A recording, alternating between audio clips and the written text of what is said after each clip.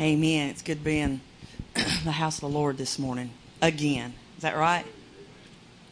I always enjoy coming to church, up here especially, because I'm with my family.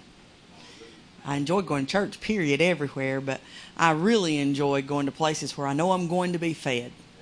I mean, I just come with my bib on and my stomach's growling. Can't wait to get into the Word and see what God's got in store for us today.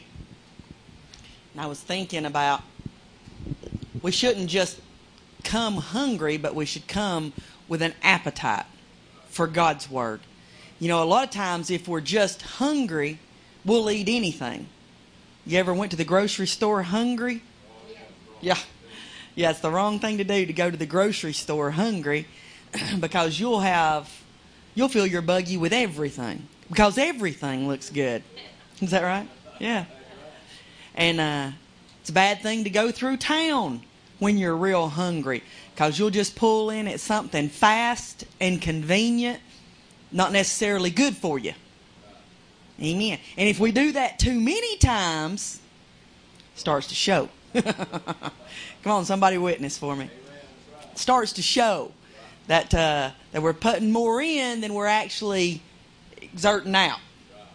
Our appetite should actually match, our hunger should actually match our activity. Come on, somebody. Y'all know I'm telling you the truth. Our appetite, our hunger, should match our activity. But a lot of times we will, pardon the phrase, glutton ourselves on things that are good, taste good, and maybe they're good for us.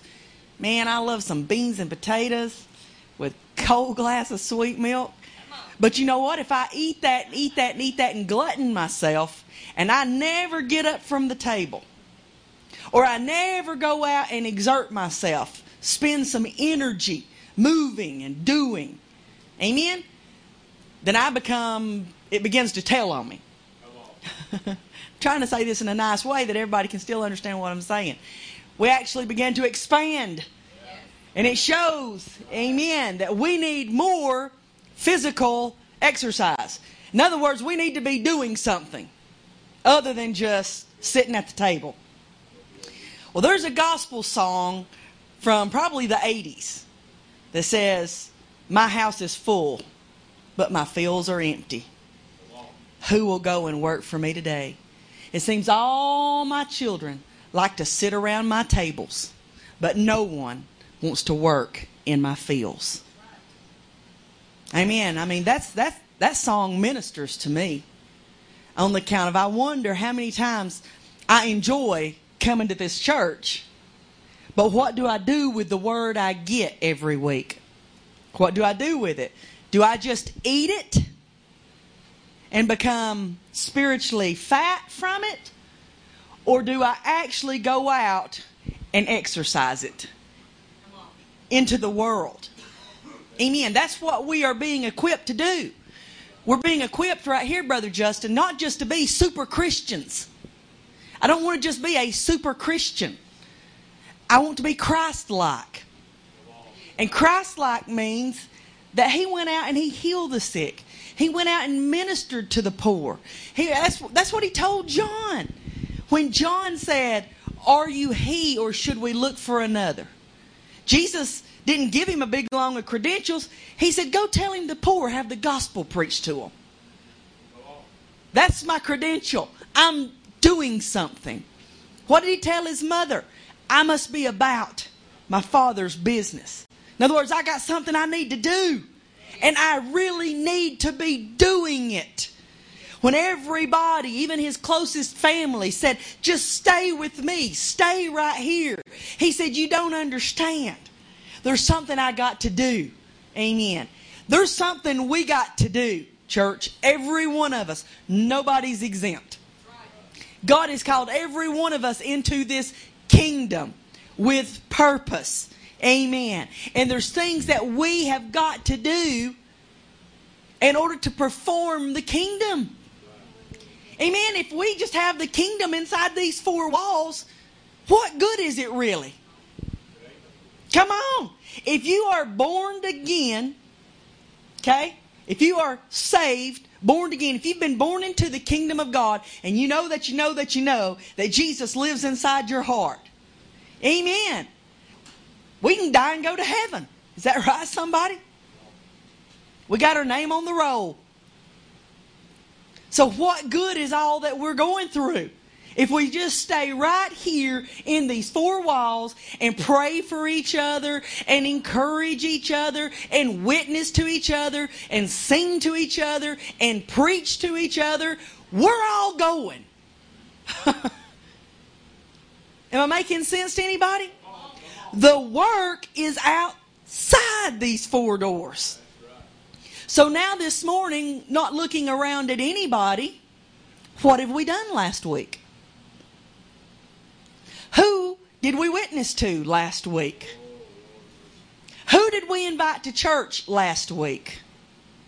How many people did we literally pray for last week? I'm not talking about in your prayer time, in the closet, beside the bed or the recliner or wherever you pray. I'm talking about how many people did you take by the hand and lead them in prayer? The reason I say this is because God spoke to me last week. I think it was Wednesday. I was going to the bank from work to make a deposit at midday, around lunchtime. Might have been a little earlier, might have been around 10 o'clock. But anyway, I was on my way to the bank, and I got to the bank, and I started back, and it started raining. I mean, pouring rain. Just, y'all remember that? Heavy rain Wednesday. Well, as I turned in, there was a little fella, probably younger than Justin. He looked to me like he was my kid's age, just a little boy, maybe 20 years old, and he is carrying groceries. And he didn't have a rain jacket. He didn't have an umbrella. You know, he got caught in a storm, unsuspected. So me, I see that. I can't pass that by. I whirl in beside of him, roll my window down, and I'm like, hey, man, you need a ride? He's terrified of me. Apparently that don't happen anymore, you know.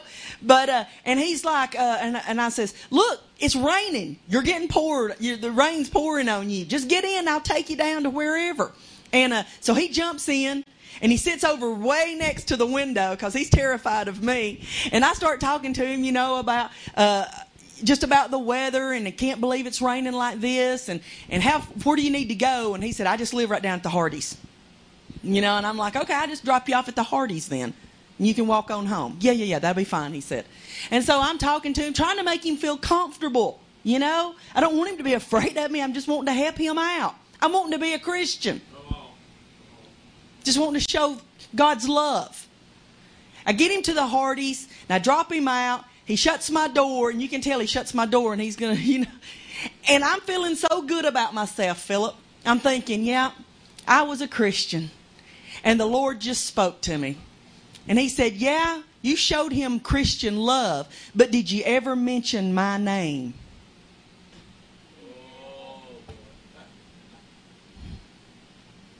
I wanted to go back, but I was afraid he'd think I was really fanatical then. So I didn't. I just swallowed my pill, that gospel, and said, never again, though. Never again, though. Some of those lessons we learn, we carry with us. Is that right? It's one thing to be a Christian, but it's another thing to talk about Christ. We should never let anybody get out of our sight without saying, God bless you, in Jesus' name. Do you know the Lord? I thought about this old preacher, and I forgot his name, but he was over from the Tunnel Hill area, northeast Georgia. And he was dying. And all he could do, I think he had a stroke, and all he could do was, when people would come to visit him, he lived for about a week at home. But when people would come to visit him, they'd walk up to him and they'd say, hey, brother so-and-so. And he'd just start crying. And his wife would say, he wants to know, do you know the Lord? He wants to know, have you ever been born again? All he could do was cry. But he was still witnessing on his deathbed. He just wants to know, have you ever met the Savior? You ever met the Redeemer?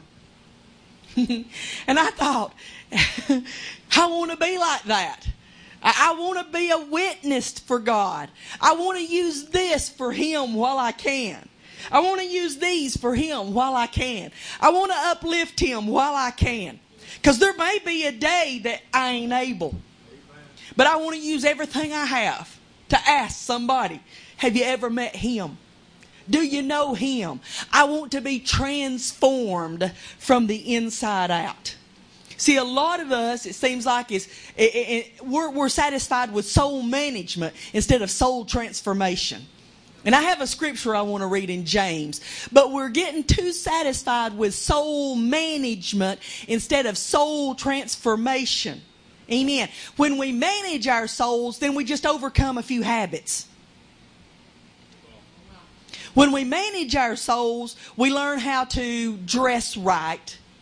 We learn how to talk right. Come on, that's soul management.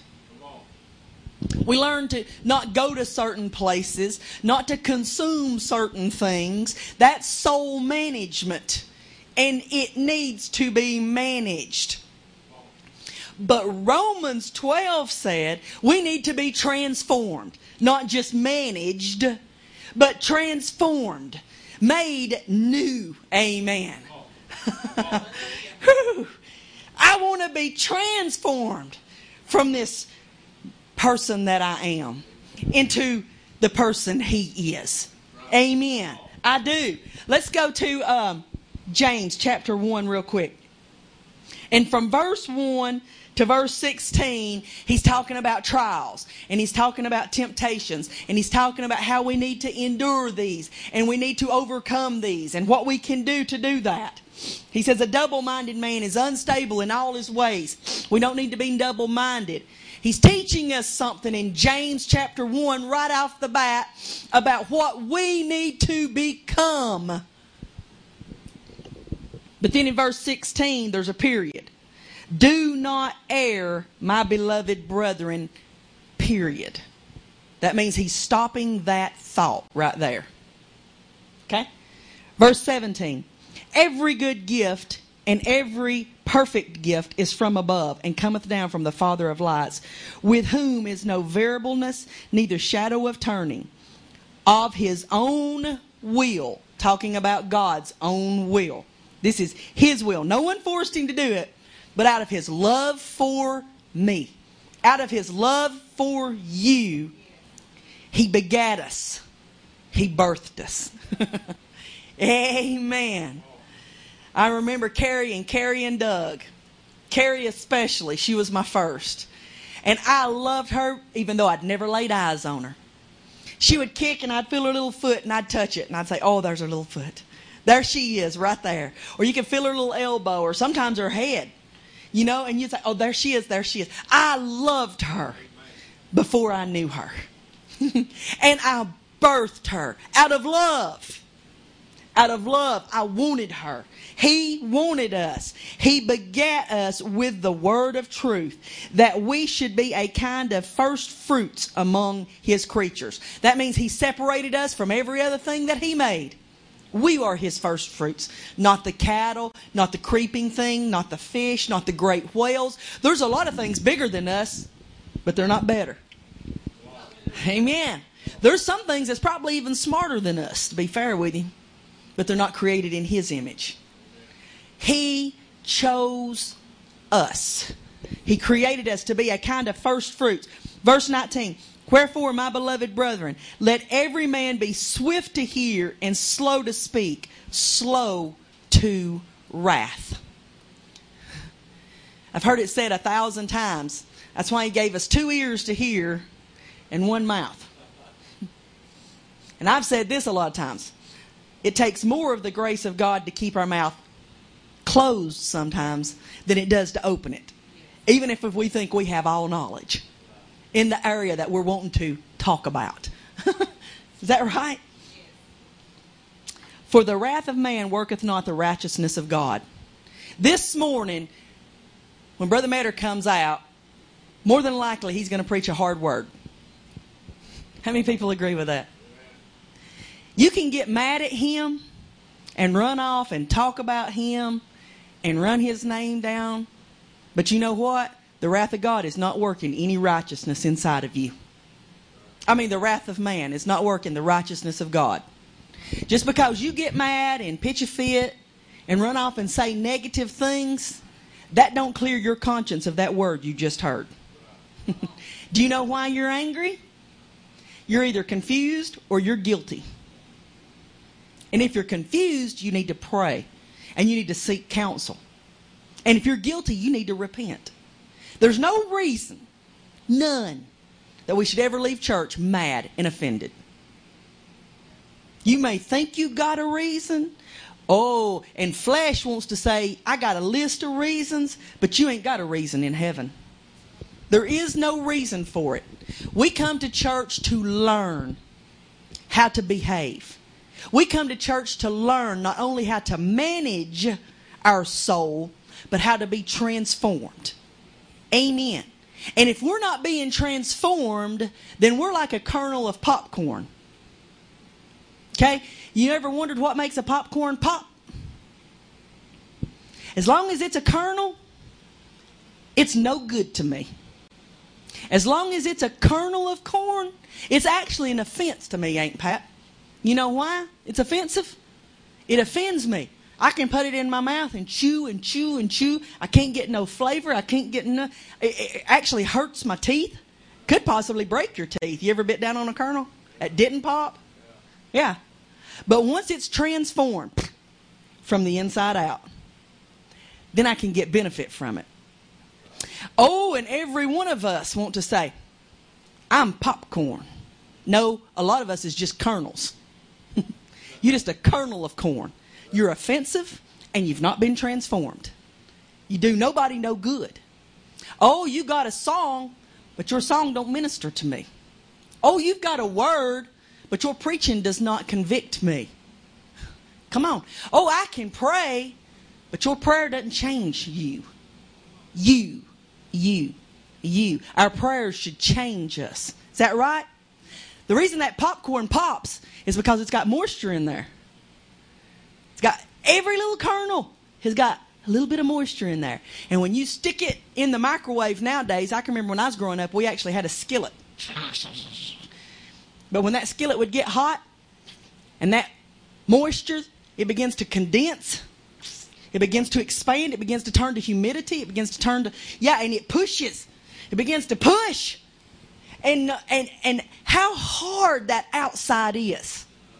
That even my teeth can't break it open. Nothing I can do can break it open. But yet when the inside, when that water begins to expand, when that Holy Ghost, I don't care how mean you are.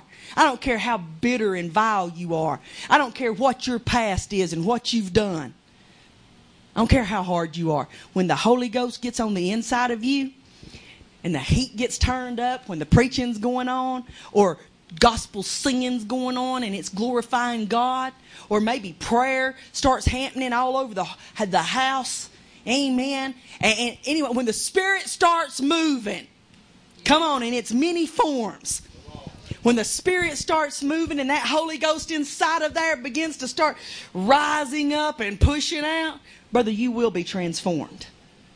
You will be transformed. Now, you can put that popcorn in the skillet and not turn the heat on, and it's just going to be a kernel of corn laying there hour after hour. But when the heat is turned up, and the Spirit starts moving, that condensation, that water vapor starts moving inside. It starts pushing and pressing. And change happens. Is that right? But he says, for the wrath of man worketh not the righteousness of God. Wherefore lay apart all filthiness and superfluity of nudity. That means overflowing wickedness. We're flesh.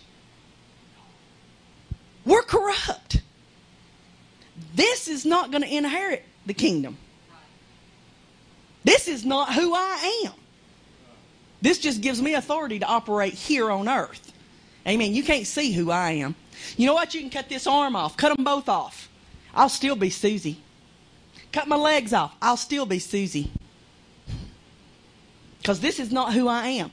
This is just my vehicle to get me to where I need to go. The inside man needs to be transformed. Wherefore lay apart all filthiness and superfluity of naughtiness, and receive with meekness the engrafted word. You know what that word engrafted means? Planted. The planted word of God. It's not just the word of God that's thrown out there. Every Sunday morning the word of God is preached. It's being thrown out there.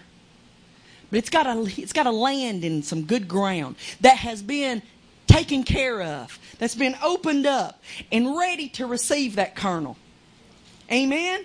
It's got to go down in there. In here. It's got to take root. I want to read another scripture. Romans chapter 12. I beseech you therefore, brethren, by the mercies of God, that you present your bodies a living sacrifice, holy, acceptable unto God, which is your reasonable service. And be not conformed to this world. Let me tell you what today's media, what today's world is doing. Today's world is trying to corrupt you. Today's world is trying to upset you. Today's world is trying to get you in an upsetness and get your wrath that we were just talking about built up against brother, color against color, nationality against nationality. This is not the mind of God. All these people who think they're doing God a service down in Atlanta this morning and last night, that's not the will of God. Those people who's taking lives and thinking they're doing their fellow brother a service, you're not. Because that is not the will of God. Okay? We've got to come apart from that and know the difference. And it is imperative in this day and this hour that we learn the mind and the will of God. And how to be transformed and not conformed. Because this world's agenda is to conform you. I'm going to go a step further and say the government's agenda, I'm talking about from the top down, is to conform you. You know how they start? Influence. They paint you a picture of something very ugly. They tell you half-truths. And then they say this is acceptable behavior. And if you don't know the difference, you'll be carried away with it. And then what do? You teach your children how to be carried away with it.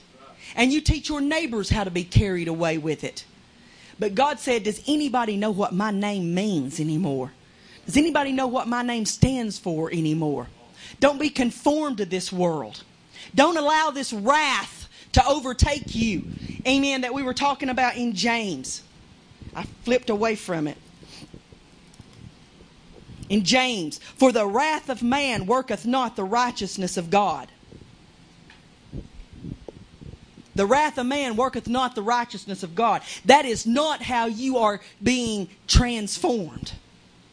If you're angry, you're wrong. Oh, there's a righteous indignation for the Word of God. But what we're experiencing today is emotionalism. What we're experiencing today has nothing to do with God. But what did we talk about last Sunday? We're calling it God. We're building these idols and calling it God. Because nobody knows the will of God anymore. Nobody knows the mind of God anymore. Nobody's being taught what would Jesus do. We're just taking off on a whim and calling it God. But Romans says, I don't want you conformed to this world, but I want you transformed by the renewing of your mind. Renewing of your mind. That's a peaceful place. That's an expansion of the Holy Ghost. We say we fill with the Holy Ghost. Well, if we fill with the Holy Ghost, there should be some hardness breaking off of us and some soft stuff coming out. Is that right, somebody? There should be a transformation taking place. An obvious, visual transformation. An audio transformation. I should be able to hear a difference in your tone. I should be able to hear, not just that you speak Christianese. Bless you, brother. Bless you, sister. But I should be able to hear some mercy. I should be able to hear some compassion. And I should be able to hear some wisdom in the gospel. Amen. Jesus, when he was talking to the Pharisees in Matthew 5, he said in verse 21, 5 and 21, he said, have you not heard that it was said by them of old time, thou shalt not kill? Now he's talking to religious leaders, people who studied the Word of God, doctors of theology, and lawyers that debated the Word, understood the Word, and stood in line to tell you the Word and explain it to you. He's talking to the Pharisees. He's talking to the Sadducees. He's talking to the Sanhedrin. Come on, somebody, get with me this morning for just a second. For just a second. We're going somewhere. And this is important. I believe that. He said, I know you've heard it taught and preached, thou shalt not kill. And whosoever shall kill shall be in danger of the judgment. We're talking about wrath and anger. We're talking about upsetness.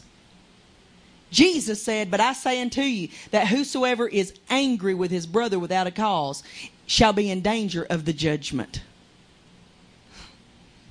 Not just kill, but angry. I want to ask you a question. How many people this weekend did you see on TV? Hordes and masses of people. Do you think they were angry? How many of them do you think claim to be Christian? How many of them do you think claim to be religious of any affiliation? This is serious times. This is a serious word. This is sobering this morning. Because you need to know how to act. I need to know how to act when confronted. Yes, when I see injustice, the very first thing that I want to do is rise up.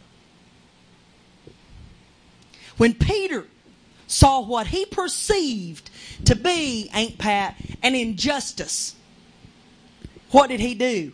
He rose up and he pulled out a sword and he cut the man's ear off. And what did Jesus do? He picked that ear back up and he said, no. That's not the way we do it.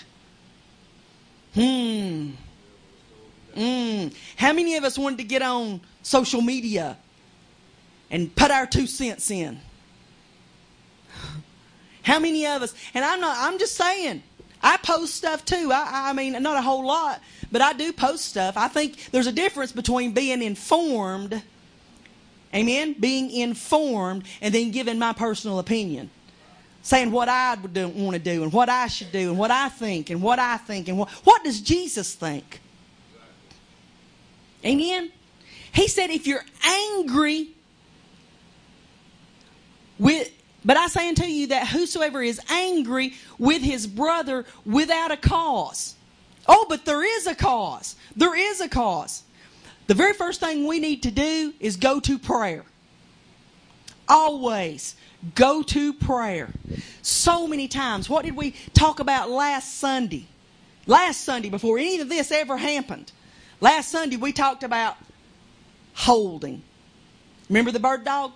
Who saw the quail, wanted to go to the quail, but the master said, hold. Hold. Stay right there. Don't move. Don't move. Even though it may be right, even though you know it's right there, and you know that you know that you know what it is, I said, stand still. When we see injustices, the very first thing we want to do is rise up. And the very first thing Satan will tell us to do is what? Up. Do something. Do something. Do something. Do something. But then in the back of our mind, we hear that little hold. Hold. You're angry. You don't even know what spirit you're of. You're mad. You don't even have all the facts.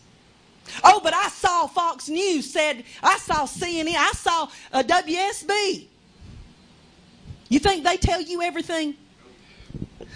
I am more and more and more believing that the media is the tool of the enemy than anything.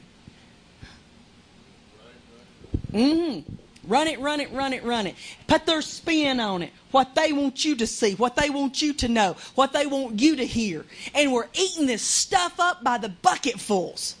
And we're forming opinions that's outside the Word of God, that's outside of knowledge. And we're rising up with a anger or a wrath. And what did Jesus tell the Pharisees, the spiritual leaders? He said, you're angry and you don't even have a cause. You think you better and you don't even know the Word. You want to be leaders and teachers of doctrine, and yet you don't understand the Word yet. You don't understand me. You don't even know who I am. We've not been transformed. I'm afraid we're still kernels. This thing is winding down. It is getting so tight. So tight. Winding down to a conclusion. Jesus will wait only so long. And then He's coming back and nothing will prevent Him. Nothing will prevent Him. Your lack of discipline, your lack of getting in this Word, your lack of finding this kingdom will not prevent Him. He's waiting on us, just like He stayed as Noah built the ark. That's what the Word said. He waited. He delayed while Noah built the ark. But there was a point in time when He said, Noah, it's time. Noah, it's time. How many got on board with Him? I think the Bible said 8 souls. Out of the world. Out of the world. When Jesus hung on the cross, how many of you think got on that ark? I don't know that there was very many convinced. I really don't. I tell you one I know that was convinced. I'm talking about out of disciples and all. That man on the right side, hanging there beside of Him, he was convinced. He said, remember me. I'm convinced. He got on board the ark. The rest of them just watched fearfully. But he said, I have nothing to lose. How many of us is going to be so sold out? So sold out that we've got nothing to lose. That we'll just say, Lord, remember me. I need you. I need your will. I need to be transformed. This flesh is dying. This flesh is dying. He on the cross, He said, my flesh is dying. I'm not going to make it. But my soul is going to make it. I'm not going to make it, but my soul is going to make it. If we seek to save our lives, we're going to lose them. But if you just go ahead and lose yourself in Him. Amen. If you just go ahead and take this kernel this morning, amen, and just place it in the fire. Amen. When the word comes out, and when the Word begins to preach, amen, if you just go ahead and step over in the fire and say, I want to be transformed this morning. I don't want no anger. I don't want to be conformed to this world. I don't want nothing this world's doing or saying to affect me or to affect my judgment. You know, I knew a man one time, he wrote gospel music, and he said, I refuse to listen to anything else. I don't listen to any other genre, and I don't listen to gospel music a lot. He said, because I spend time with God, I do not want to be influenced by anything but the Holy Ghost. I don't want to be influenced by anything. How many of us this morning can raise our hands and say, my God, I realize that this world is corrupt, and I realize this system is corrupt, and I realize most churches don't even have a clue anymore, and I can't be influenced by anything other than just the gospel. Amen. I need to be transformed from the inside out. I don't want wrath and malice in my heart. Amen. But I want to be changed. Amen. I've got to be changed. But I say unto you that whosoever is angry with his brother without a cause shall be in danger of the judgment. For whatsoever judgment you give, according to the Scripture, it shall be meted back to you. Oh. The past month, let's go back 4 weeks. What kind of judgment have we dealt out? All right, let's start with our family first. How have we talked to our kids and our spouse? That's judgment. That's judgment. You're judging them. You're either condemning them or you're uplifting them. You're either encouraging them or you're pushing them down. What kind of judgment have we dealt? All right, what about our co-workers? What about the people that used to be here in these pews? I can sit here and probably call off 20 different names of people that I can remember that did attend this church regularly since Brother Metter's been here. Can you think of 20 folk? I can probably name off at least 15 or 20 that's not here this Sunday morning. Are we just going to discard them? Are we just going to discard them and say, well, they had a choice. They could have come just like I come. That's judgment. Or are we going to be merciful? Do you think they might just need a phone call? Well, I've called and called. Well, when do we stop calling? When do we stop trying? When do we stop reaching? The Bible said that some would pull them right out of the fire, saving with mercy and compassion. Is that the Word of God? That doesn't sound like they said, well, I've called 15 times. I visited their house. They wasn't there. Did my part. Have you? Have we done all? Seriously. You know what I believe, Brother Donald? I believe there's some folks that's not here this morning that loves God just as much as I do. But they're going through something. I believe there's some folk here that's missing this morning that's just as saved and just as called and just as fit for this kingdom as I am. But some situation, some circumstance has come up. Maybe they got confused, Sister Deborah. Maybe they heard something and got their feelings hurt.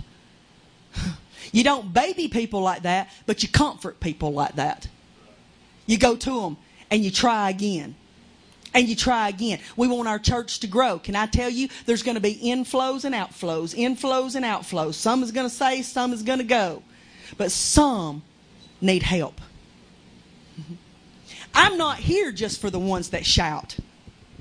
I'm not here just for the ones that already know how to preach good sermons. I'm not here just for the ones that know how to pray long, beautiful prayers. I'm here to help somebody. Why are we here this morning? Are we just here to preach to one another? So I can show you how much Scripture I know?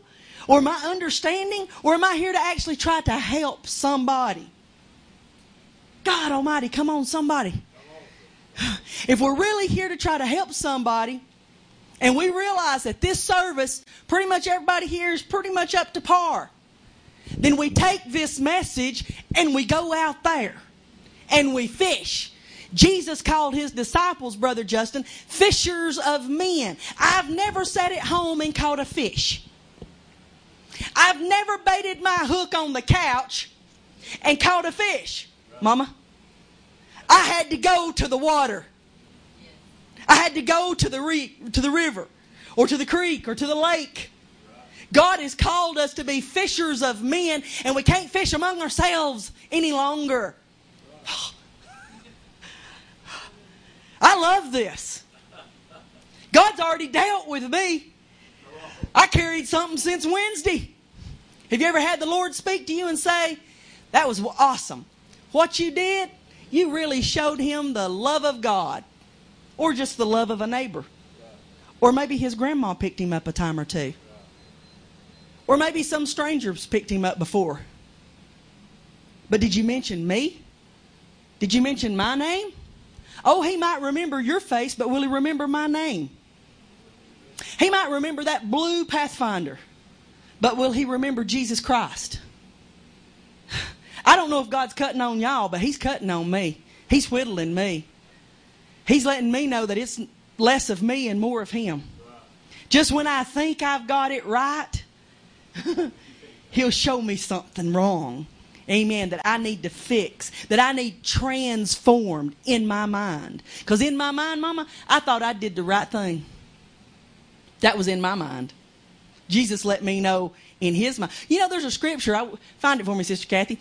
There's a scripture that says he will separate the thoughts and intents. The thoughts and intents. See, I may think one thing and intend something else. Can you do that? Well, sure. I just told you I did it. I thought I was doing something right. And I was. I mean, it wasn't wrong, but it wasn't Jesus either.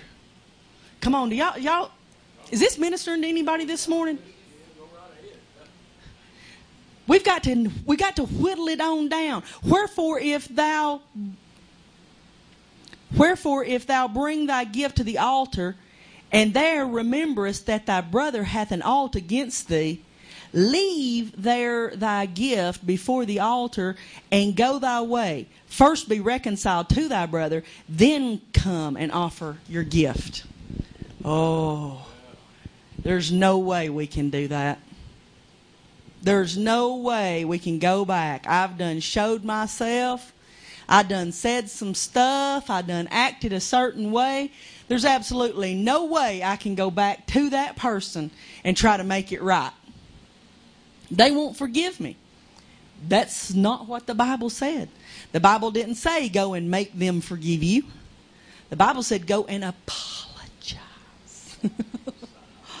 Oh, seriously? But I was right. All right, you're right in your own eyes, but what does the Bible say? How right are you?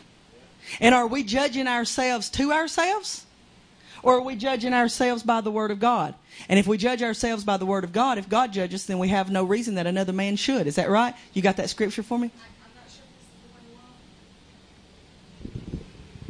you want. For the Word of God is quick and powerful and sharper than any two-edged sword, piercing even to the dividing asunder of soul and spirit and of the joints and marrow, and is a discerner of the thoughts and intents of the heart. Hebrews 4:12. Hebrews 4:12. He's a discerner of the thoughts and intents. Amen. We need to write that scripture down. Hebrews 4:12. Are we taking notes this morning?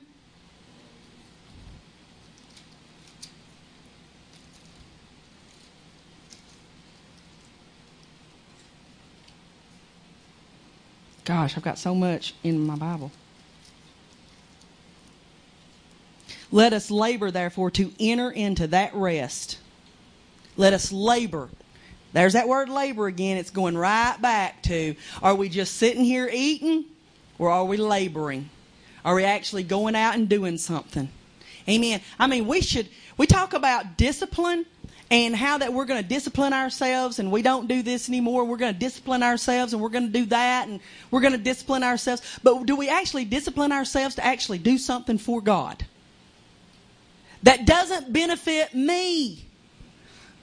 That does not benefit me. Let me tell you something. It is one of the greatest privileges ever to have this invitation for me personally, to be able to stand right here in Brother Metter's service and him have a confidence in me to speak to you guys. That I know y'all know what I'm talking about, and you can amen me. I feel that feedback. That is such a privilege for me. But do you know what's hard? Going someplace else where they don't appreciate me, where they don't really want me to say anything, and the Holy Ghost move on me. You have no idea how many churches that they hadn't really thrown me out, but they stand up behind me and they say, these older women need to teach these younger women how to behave themselves. That's a real thing today. That's a real thing for me. It's a labor. This is easy. This is glorious. That is laborious. A little different. It's laborious. It's a labor. To do something that goes against flesh is a labor. How often do we push against the grain to do something for God where there's absolutely no benefit, no congratulations, no pats on the back? That's what I'm talking about this morning. Let us labor, therefore, to enter into this rest. There's a rest coming. There's a rest in God. There's a kingdom. There's a position in the kingdom. But if we don't labor to get to it, if we're just baiting our hook and casting inside this four walls, we're not catching anything. We've not pressed yet, Justin. We've not labored to enter into this rest, lest any man fall after the same example of unbelief. You know what he's calling that? Easy peasy stuff. Unbelief. The same as the unbeliever. The same as the unbeliever. For the word of God is quick and powerful and sharper than any two-edged sword, piercing. Do you know why he pierces?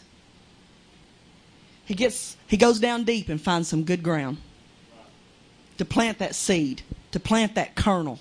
Amen. So it can be transformed into something glorious, into something he can use. Amen. So that whenever all the world is raging, oh, we've sung about this for 20 or 30 years, but it's always personal.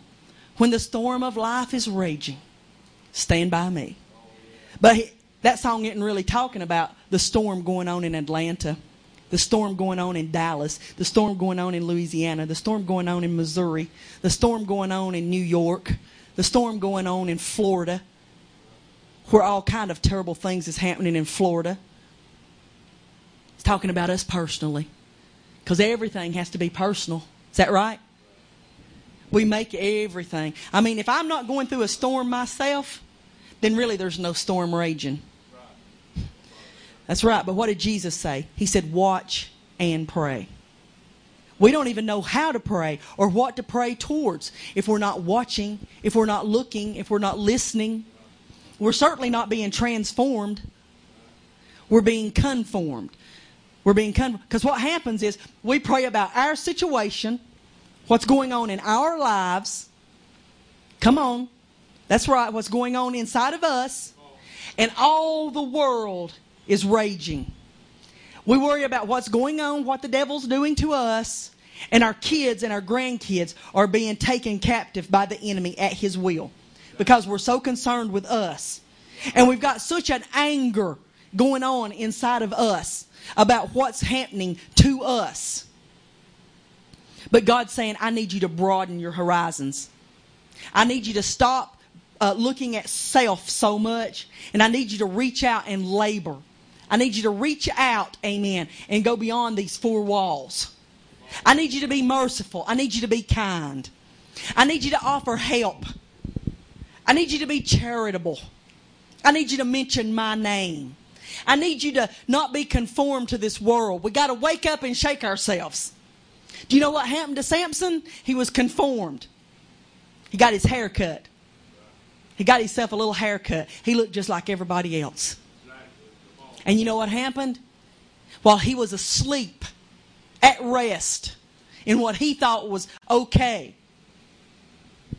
the enemy was sneaking in. The enemy was sneaking in. Samson, so many times in that little scripture in Judges, had rose up and shook himself. And everything was all right. How many times do we have to willfully disobey the Spirit of God before our power is gone? How many times do we have to willfully, I'm not talking about going out and just, having a good time, partying, getting drunk. I'm not talking about that kind of junk. We know better than that.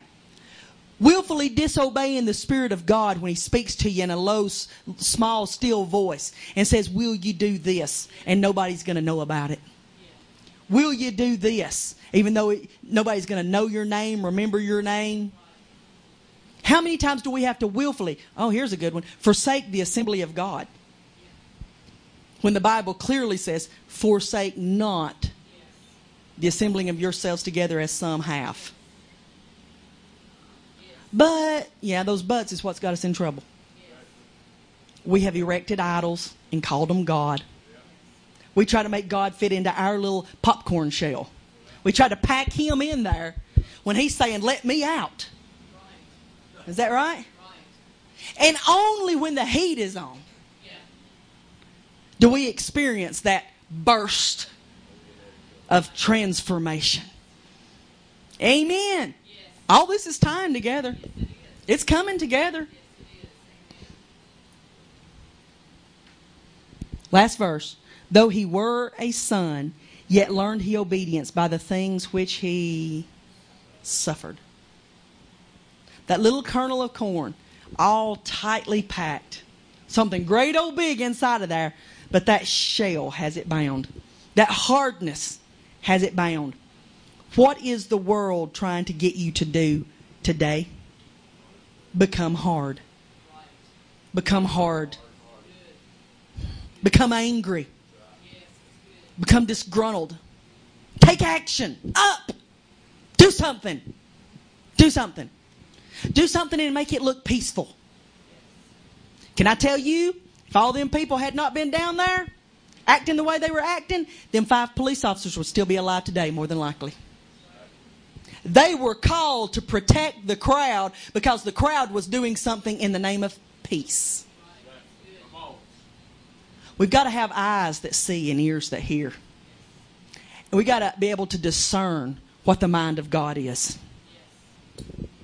Yes, we have a right to assemble. But is it the mind of God? I want my assembly to be right here. I want my assembly to be right here. In the house of God. Learning the will of God. Learning the mind of God. I don't want it to be in anger. I don't want it to be in hatred. What did we just read? Go back. You say, Susie, you're going back to James a lot. We need to go back. Go back. Go back. Go back. Go back until we get it. What did he say? What did Paul say? I will continue. I will continue until that thing be birthed in you again. Again. Continue. Continue to reach. Continue to reach. Wherefore, my beloved, verse 19. Wherefore, my beloved brethren, let every man be swift to hear and slow to speak and slow to wrath. Slow to wrath. It is so important. And then I'm going to change, let somebody else say, do whatever they're feeling led. Amen. Till Brother Metter comes out. It is so important this morning that we understand the mind and the will of God for this hour. For this hour. It could be your life next. And you could be saying, oh, I'm doing it in the name of Jesus. And then when you get to heaven, He's going to say, you know what? There's a lot of folks that did a lot of things in my name that I didn't give the green light to. That I didn't give the go-ahead. You lost your life foolishly because it was not of me. You get no reward because it was not of me. You endangered your family and it wasn't because of me. We've got to know this thing's getting tighter and more serious. For the wrath of man worketh not the righteousness of God. All the anger in the world is not going to change God's mind. All the righteous indignation that you think you have for doing what's right isn't going to change God's plan. And it doesn't bring correctness to a wicked and perverse generation. You're not going to convince the government of anything. No. Not the government we have right now. They're inciting some things. They're picking you out. And we, like sheep that have gone astray, is just running to this stuff. Running to this stuff. Is that right? Running to it blindly. But we need somebody to stand up and say, stop. Hold. The Spirit of God is saying, hold your ground. Stand still. Don't be drug into a bunch of mass confusion. Don't be drug into anger against your brother without a cause. Without a cause. Without a cause. You know what God considers a cause? His cause. Not your cause. Not your agenda. Not what you think is right. But what God thinks is right. Amen. What God is calling us to do. Don't be angry without a cause. If you're going to be angry at the devil. If you're going to be angry at sin. Yeah. And you know what? If you're going to be angry at ignorance. Yeah. I can't remember if it's Ravi Zachariah or somebody has a program, and the intro to his program is, let my people think. Yeah. Not let my people go, but let my people think. There's nothing wrong with coming to church and learning something. Amen. So that we can grow. in grace so that we can be transformed from that hard kernel that's not digestible, it's not eatable, it's a fence in my mouth, to that glorious popcorn full of butter that I can consume, and it's so good. Amen. It's digestible. It's good. But we've become hard, and this world is trying to conform us, trying to pull us together into hardness, into hardship, and into anger, and bitterness, and wrath. And God's Word clearly says, steer clear of that. Steer clear of it, because when you are angry with your brother without a cause, you yourself become endangered to judgment. Because you are giving out judgment. And whatever judgment you give out, you meet. One more. For the wrath of man worketh not the righteousness of God. Wherefore lay apart all filthiness and superfluity of naughtiness, overflowing wickedness, and receive with meekness the engrafted, implanted, piercing word, which is able to, anybody know what the rest of that is? Save your soul. Save your soul.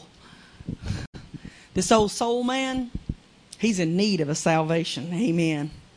He's in need of a redemption. He's in need of a transformation.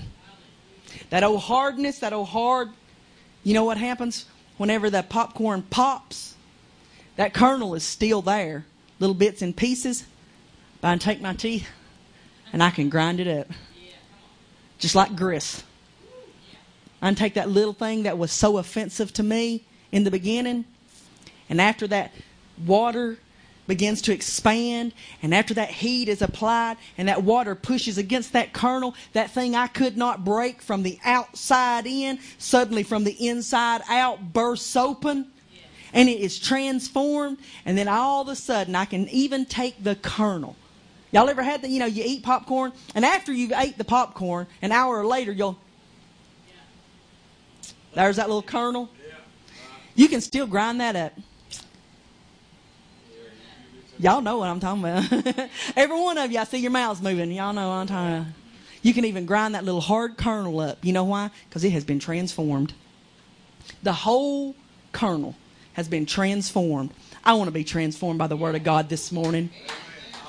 I do not want to get caught up in this bitterness, this anger, this wrath that's going on. And it's important that we realize that that's what's going on. That's what's going on. Amen. And we need to separate ourselves, pull ourselves aside, find the mind and the will of God, what we should do for this day, and go out and shine a gospel light. Go out and shine a gospel light. Not inside the church. We're not fishing in these four walls, but we're going outside this church to fish. We're going outside next week, and we're going to be a witness in Jesus' name. We're going outside the four walls, and we're going to get on our cell phones, and we're going to call some folks. We're going to call some folks, and we're going to say, is there anything I can do to help you? Can I encourage you? Let me come and get you, pick you up for church if necessary. Come on. When do we give up on folk? Never. Never. Never. Somebody didn't give up on me. Somebody had to fish for me a couple of times. Come on, anybody ever have to fish for you a time or two? Somebody had to go back and reach for me and turn me around. Even after they put me in the right pond, I was still swimming in all kind of directions. Just crazy stuff. Amen. But God is wanting to transform us this morning. And I'm wanting to be transformed. Amen. Glory to God. I feel wonderful this morning.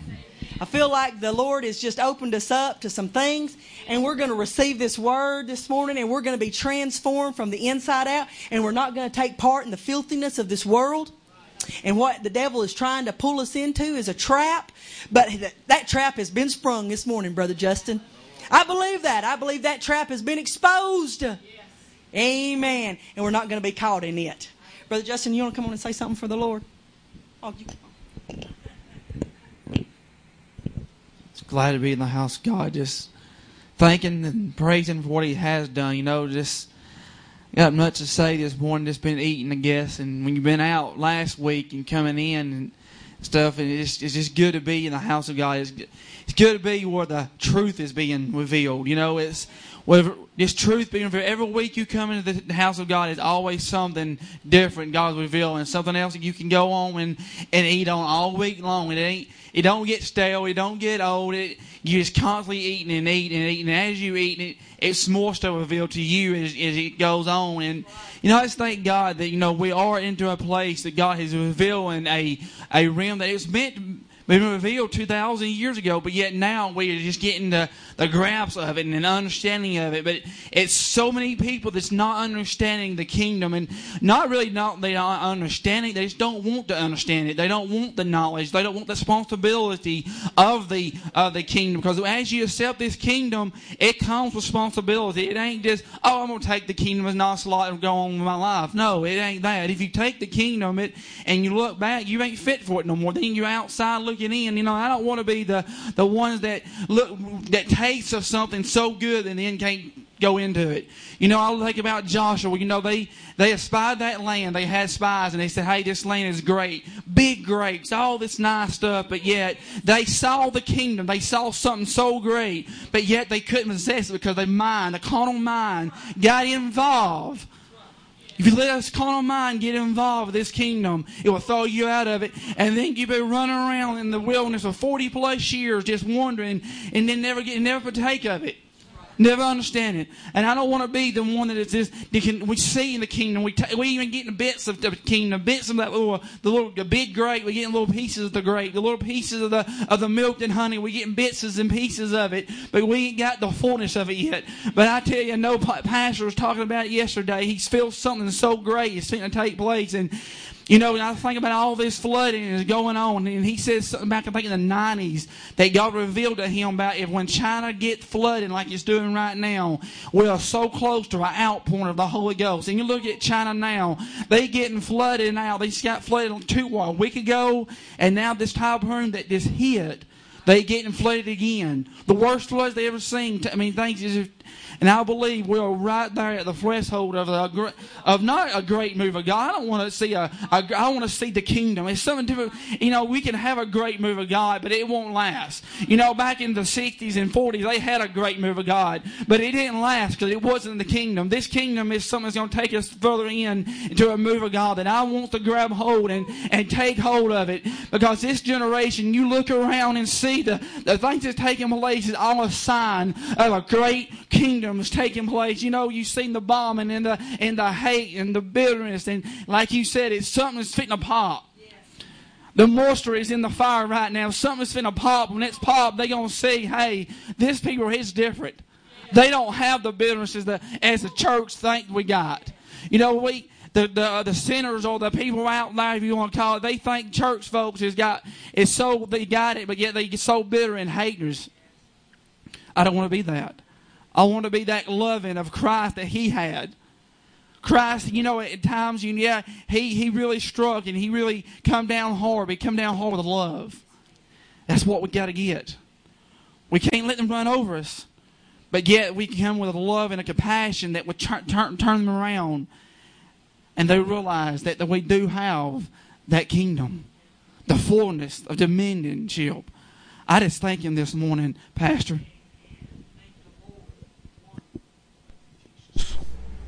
Well, hallelujah. How many of you glad to be in the house of the Lord today? I want you to, if you can stand, let's go to prayer.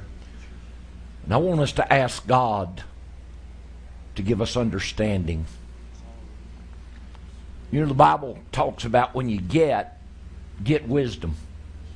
Because wisdom's precious. Wisdom's precious. And the wisdom and understanding of God's Word is very precious, but it comes by the Spirit. There's nothing in your natural man that will understand the things of God.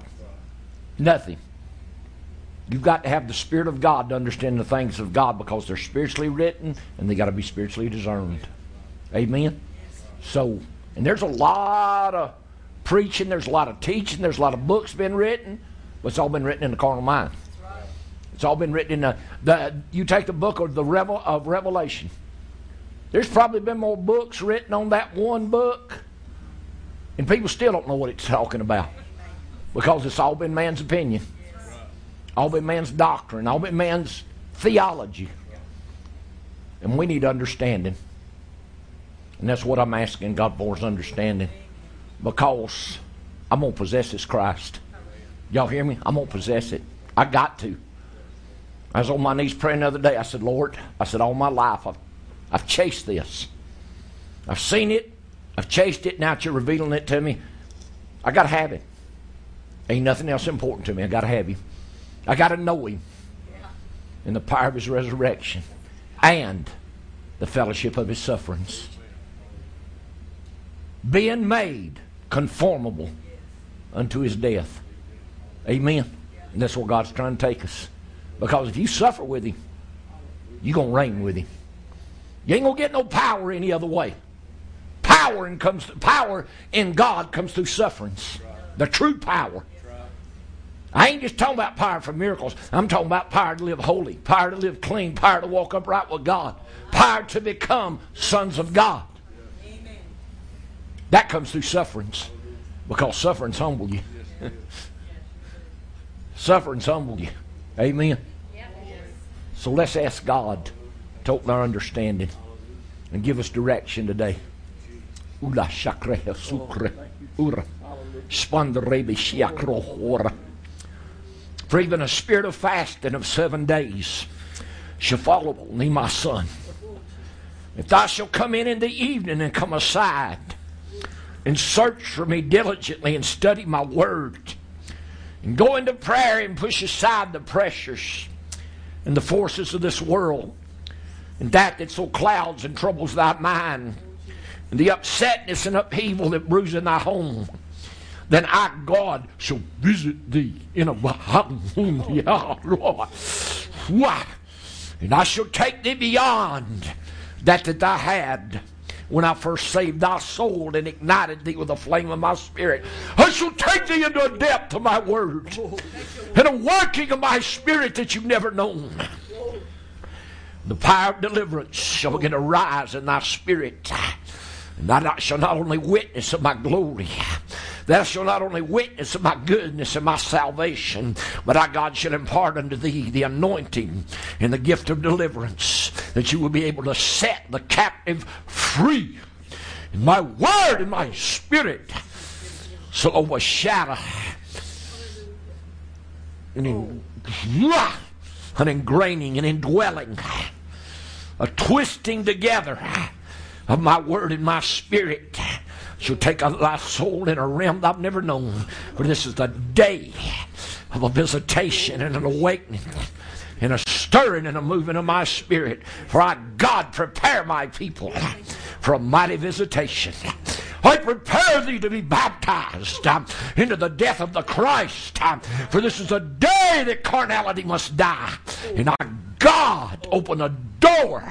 If thou shalt enter in, great shall be the working of my word and my spirit in thy life. For I, God, have spoken it, and none shall hinder. Oh, hallelujah. Glory. Let's talk to the Lord. Man, I feel His nature in this place today. Father, in the name of Jesus, I come before you and I ask for your mercy. I ask for your grace. I ask for your goodness. I ask for your understanding. Take the scales from our eyes. Take the dullness from our ears. And take the hardness. God, so many things in life puts hardness. So many things in this world, God, puts hardness in our spirits, and we harden ourselves. God, till our hearts can't have compassion and can't understand. Let it be, Lord, that thy mercy and thy grace overshadow us. Give us of thy word and the working of thy spirit. God, you've been talking to us this morning. You've been talking to us, Lord, trying to get us to realize, Lord, that we can't conform. You told us, be not conformed to this world, but be transformed by the renewing of our minds. God, we've got to have this mind renewed. This carnal mind's got to die. The spirit man's got to live. For you said to be carnally minded is death, but to be spiritually minded is life and peace. Let us find your word and your will. Give us of your grace and mercy. In Jesus' name, amen. Won't you give the Lord a good praise? Man, I feel him here today. I do. I feel him in such a great way. You can go ahead and be seated. I'm excited. Hallelujah. I'm excited what God's doing, what He's bringing forth, how He's revealing Himself. Because if all I'm going to go do is shout and sing and have a good time in the Lord, and then nothing's going to change in me, and I'm not going to have any growth, what's the point? I mean, what's the point? I want something to happen in me. I want God to reveal Himself. Hallelujah. I want God to reveal Himself. And I've spent this last week, good part of my time in prayer and study of the Word. And, you know, we're trying to see if we can get the business started up here, but I told God, I said, I don't even care. I don't even care. And I get up in the morning, I'm usually up by 6:30. And I usually just meditate on the Lord and reach out to Him. And I can feel all these pressures of finances and pressures to do something. And I told the Lord, I said, I ain't doing nothing till I've prayed, I've studied that Word, I've meditated on the Lord. And most of the time it's been at least noon before I'd even do anything toward the business. Then I'd come back to the church here at night and come back to the trailer and just study and pray and meditate on what I don't care. I don't care. The Bible says if you lose your soul, what does it matter the possessions you got? What does it matter? There ain't one thing important to me, and that's this kingdom. It's possessing it and showing people how to get a hold of it. And that's what I'm trying to do. And if, you know, I don't offend upset people, and I don't offend preach to. But I know what this Word says, and I know what God's revealing in me. And I ain't got no choice. This is what God's called me to do. You know, I know my diplomatic skills ain't the best in the world. And there's things that I have to talk through with my wife. She said, well, why don't you approach it like this? Because she's got more diplomatic skills than I do. I said, sometimes, and then sometimes I just, Paul said, I might be rude in speech, but not in knowledge. Amen. I'm not ignorant in the knowledge of the Word of God. Now, you may not like my speech and the way I bring it across sometimes. But Paul said, I might be rude in speech. And Paul was highly educated. Well, y'all realize that or not? Paul was a very well-to-do, wealthy man. And a member of the Sanhedrin court, sat at the feet of one of the greatest scholars there was in the Word at that time, Gamaliel. Raised up under him, taught him the Word of God, taught him the law. When Paul testified, he said, I was blameless according to that law. He knew that law. His righteousness was in the law. But when God changed him, all that Word that he had came alive by the Spirit. There's a lot we've been taught in the natural that's fixing to come alive by the Spirit. Because I'm going to tell you something, the letter killeth. That Spirit will make you alive. Amen. How many of you know that Spirit will make you alive? Glory. And I tell you what, if y'all will take these today and y'all will study these, God will help you understand into a lot of things. These notes, did you hand them out? Okay. But I may not get into them. I don't ever get into these study notes exactly like God gives them to me or like I do when I'm studying. But if you'll take them and study them, because there's hours of prayer that goes into these. And it will open your understanding to where God's wanting to take us. Because God's taking a people somewhere. I went over to Victory Hall last night. Brother Pope was preaching over there. And I got there deliberately late. And I don't never like to go to church late. But if I go to Brother Pope's services and he ain't preaching or got the mic, he'll just walk over and say, here, take service. I don't want to do that sometimes. I just want to hear preaching sometimes. Because I don't get to hear preaching much, says Susie. Sometimes I just want to hear somebody expound on the Word. By the time I got there, they didn't have no music, and about 8:30, Brother Pope was winding down. They started at 7:30, 8:30. He was starting to wind down. And so little sister called me up there to testify for Brother Pope was through, and I started exhorting on some things. I got to have this kingdom. But I remember right here in this church, and this is what God began to speak to me about yesterday evening, and God been dealing with me several days. But the word of the Lord spoke to my heart last night out of Joel about gathering the congregation together. Sanctify them. He said assemble. And what did he want them to assemble for? Prayer. Seeking God. And it's time to pray. I told my son, my wife the other day, I said, I'm fixing to challenge preachers, especially pastors, to go to prayer every day. Because I know pastors and I know preachers, most of them don't study or pray unless they got to preach that night. You say what you want to. I know how they operate. And if you catch one of them off guard, well, I don't want to preach. I ain't had time to study. Well, your life ought to be studied. You ought to be in prayer daily. And that's where I'm trying to get to the place that I give myself continually to prayer in the ministry of the Word like the apostles did.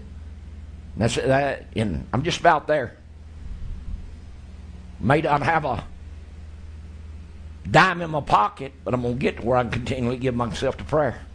And whatever the Lord needs me to have, I guess. Says, Pat, I may just have to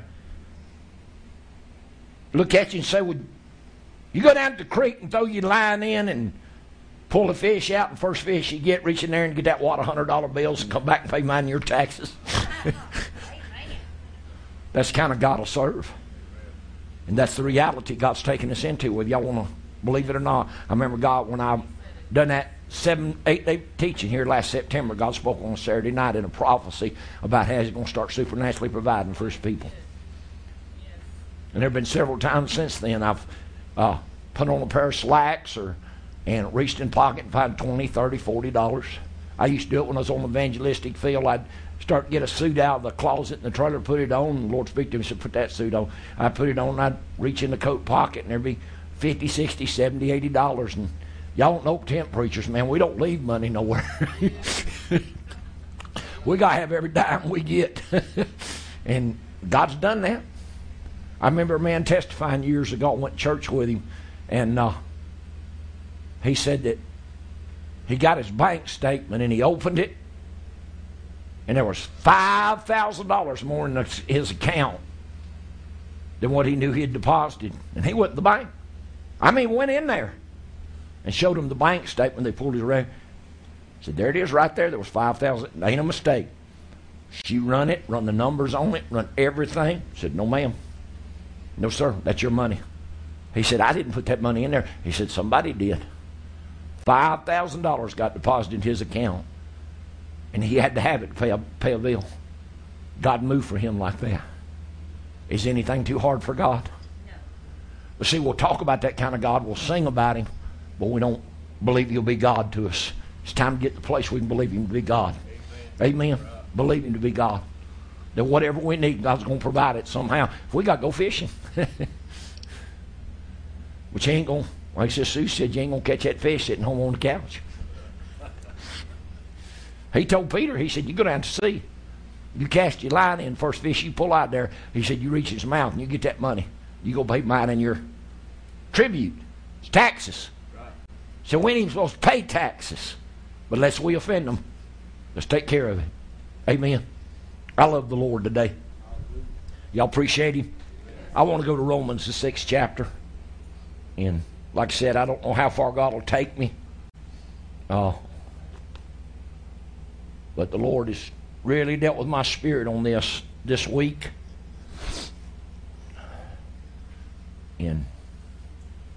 But I was telling them last night at Victory Hollow, I said, I remember the service at the church where God spoke and said He's going to put Ellijay and Carter K. Georgia on the map. And y'all remember that? Yes. Y'all remember the spirit that flooded through here like electricity? Yes. Y'all remember how that spirit bore witness to that? Everything just hit and everybody felt the witness of it. Yes. And I said, but God told me that's going to happen in prayer. And I said, me coming up here and preaching, praying one day a week ain't going to get the job done. And every night I'm here, I'm going to be at this church. I'm going to be praying, seeking the face of God. Now I got to be out of town 2 or 3 days next week when I get back. And I ain't telling y'all got to come, but I'm coming to this church and I'm setting my heart to seek the face of God. I ain't coming to pray no 30 minutes. I ain't coming to pray no hour. I'm coming to get in prayer, seek the face of God. I've heard 12:30, 1 o'clock in the morning. If I get me a blanket and pillow and spend the night in the altar, I don't care. We got to have something. Yes. It's now or never, because our country's fixing to go down the tubes.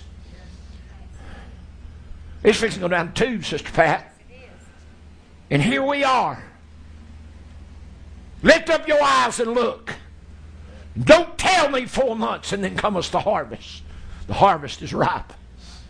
There are people out there bound by the devil, needs deliverance, needs a word of truth, needs something to set them free. And music and shouting and praising God ain't going to get the job done. There's got to be a word preached. An anointing of deliverance overshadow somebody. So don't tell me 4 months and then cometh the harvest. Because I'll tell you, the harvest right now is ripe.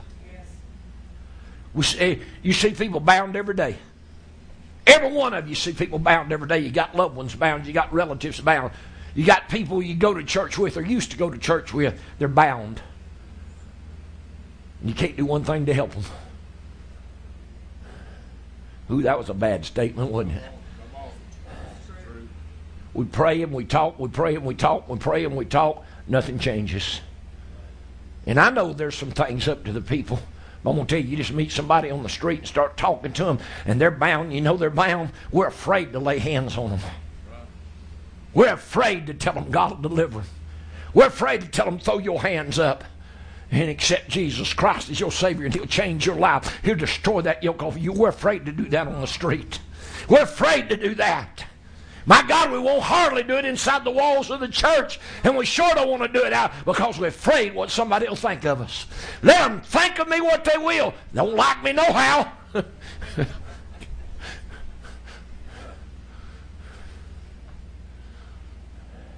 Sister Susie, the ones you ain't been thrown out of, I probably have. I heard her say there are a lot of churches she ain't quite thrown her out of yet, but I hear camp meetings and revivals all the time. My name ain't never on the roster. You know something? I don't really care. Because when I get this kingdom, God's going to bring them people right here. God's going to bring them people that need deliverance right here. And God's going to set them free. And this word's fixing to go out in the streets. I've told y'all for years, you can't bind the word of God inside 4 walls. Because the move of God ain't here, it's out there. The move of God's out there. If you ain't going to go out and get them, you ain't never going to get them in here. That's the reason I take them tents and go out there. Because I could put them tents up and I could preach. There'd be people pull up outside them tents, would never get out and walk in. I've had people come to me and say, we sat on our front porch a mile away for the last week and a half, 2 weeks, and listened to you preach. And we finally come down here. See if God was what you said He was. And they'd show up at the tents, and a lot of them, they've been healed and delivered. Their lives have been changed. But I was in just outside of Iuka, Mississippi in 99. And a man asked me, he said, if I put a tent up, he said, will you come preach? Well, I didn't know him. I had met him, but the guy that was going to let him borrow a tent, I knew him, and I asked him. I said, is he? He said, oh, yeah, he's good. He's straight. I said, okay. I said, where's he going to put the tent up? He said, in his front yard. I said, okay. And he lived outside the city limits. You had to go down the dirt road, cross a railroad track, and back out in the woods about 1/4 mile. And he had a big front yard, and that's where he put that tent up. And I went in there and started praying, fasting, seeking God, and preaching the Word. And I'm going to tell you something, about 3 nights, that little tent would seat about 75, 80 people. About 3 nights, we was running 140 and 150 people. I had more people sitting on hood of cars outside the tent than I had under the tent. And I went a week, 10 days, and I was debating, whether to close it out or, because I like to leave people on a spiritual high. And little brother that I knew, he come around there. His mama pastored a church about 15 miles up the road. He said, Mama told me to come around here and tell you if you close this meeting out, you crazy. I said, why is that? He said, you don't know them people out there sitting on hoods of them cars. He said, I've been raised around them. He said, you got alcoholics, drug addicts, prostitutes, whoremongers, drug dealers. He said, you got the worst of the worst out there. And he said, you're going out there and minister to them. He said, God's changing lives. He said, God's healing, God's delivering, God's setting people free. Hallelujah. So that's why I went out there. You hear me? I went out there to get them. Go get them. The Bible said, go get them, compel them to come in. Go get them, take them by force. Go get them, lay something on them, put something on them that's going to move them to come to the house of God. Are y'all with me? By God, people have sat inside four walls and shouted and taught in tongues and prophesied to one another and laid hands on one another while the world's going to hell. It's time to get up and be about the Father's business. Not just tell somebody about.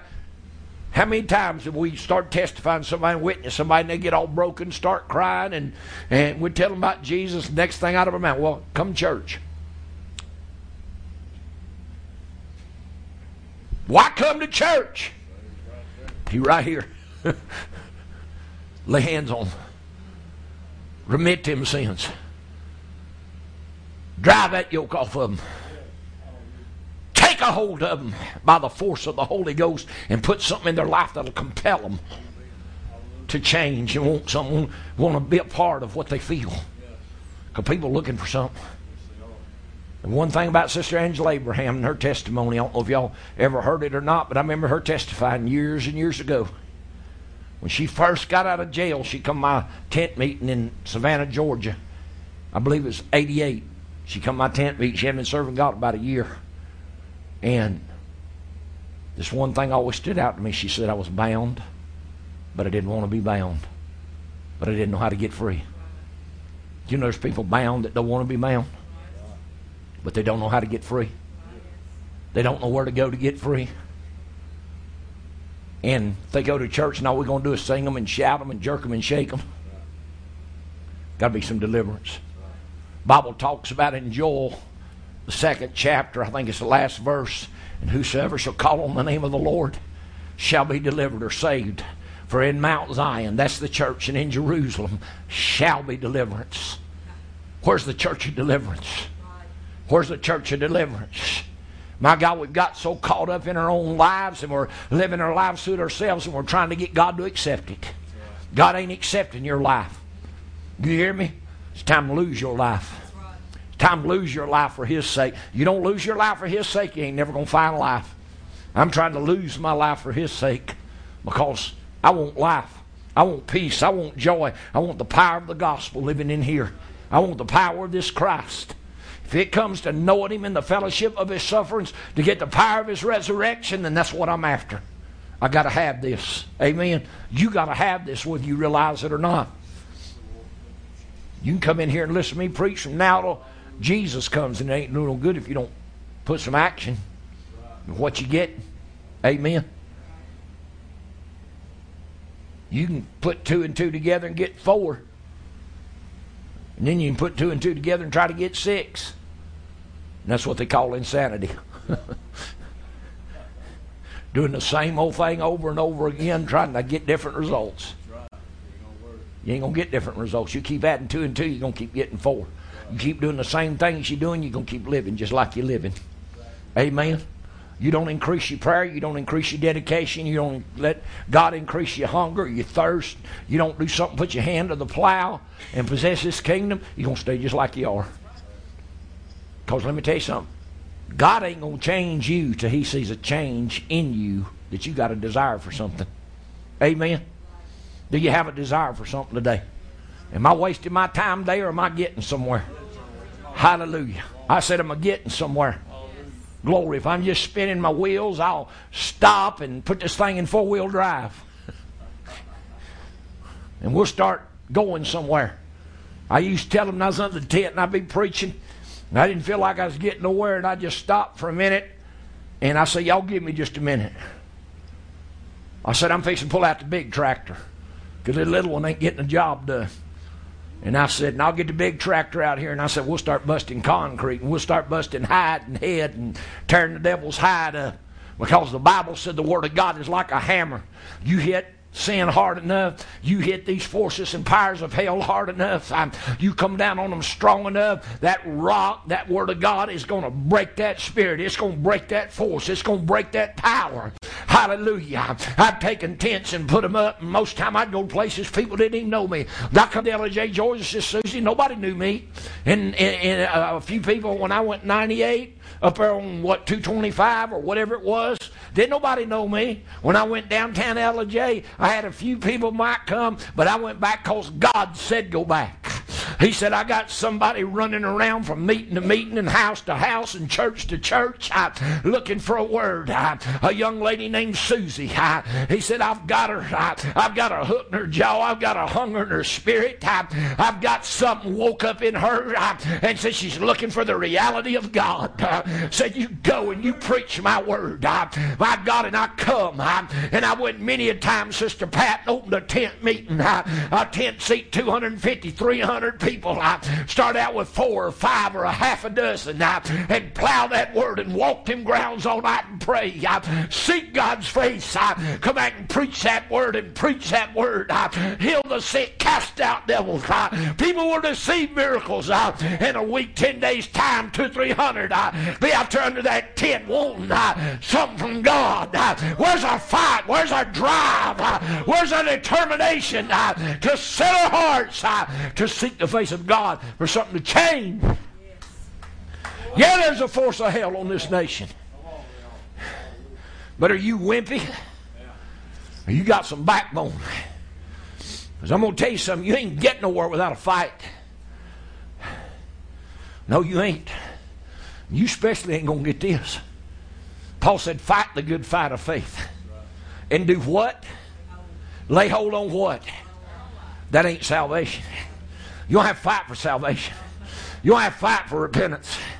You don't have to fight to get in the altar and say, Lord, forgive my sins. But you want eternal life. You want something deep in God. You want something that's going to keep you and take you somewhere. You're going to fight the good fight of faith. You're going to arm yourself. Hallelujah. With the Word of God, which is the sword of the Spirit. It's quick and powerful and sharper than any two-edged sword. My God, a two-edged sword at that time was the worst weapon you get in a battle with. You knew how to swing that thing. You'd cut this way and you could bring it back and cut the other way. Why? It's sharp on both edges. And a man knew how to use a two-edged sword. He was a formidable adversary. And he could take men down coming and going. Well, we've got a weapon. We got something that's sharper and more powerful than any two-edged sword. Any weapon that's been formed. My God, this Word of God, it'll put it down. It'll drive the enemy back. It'll destroy the yokes. It'll break the power. But you got to know how to use it. You got to learn how to use it. Don't go out here and try to use the Word of God being a novice. Don't go out here in battle trying to use the Word of God just being an armor bearer. You get yourself killed. But learn to fight, train. Amen. God's training us. God's getting us ready. God's equipping us. Hallelujah. I said, God's equipping us. And I'm ready for a move of God. I'm tired of seeing the enemy win.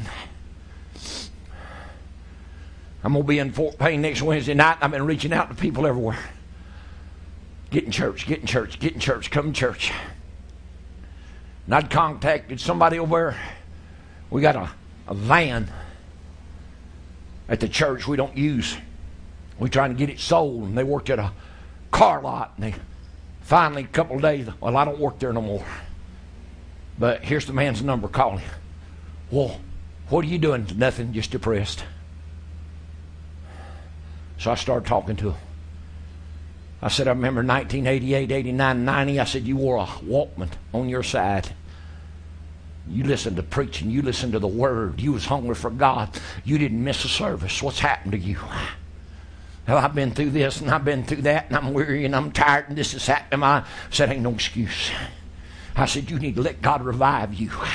I said, you get in that meeting Wednesday night, and I'm going to be praying God will set your soul on fire, revive you and renew you. I said, can't nobody love God like you did in the fervor and the zeal I saw out of your life in the 80s. Can't nobody love God like that and God not have a purpose for him. God just don't drop this love and this visitation of His Word and His Spirit in people's lives from to just go by the wayside. It's the enemy. The enemy's smart. He's wounded. Are you hearing me? You can take the Word of God and you can use it two ways. You can either wound and destroy people, or you can cut every tie that binds. And that Word of God will destroy every yoke. It'll break the rock. It'll drive the force back. And then I started wielding that sword. Next thing I know, I was here, and I'll be there. I'll be there. I'm coming. I'm expecting. I'm reaching out. Hallelujah. Why? Because this is a time that God is gathering together. I've got everything that's distressed, discouraged. By God, that's upset. Hallelujah. With what's going on. They're looking for something real. I may not get to my scriptures today. It's all right too.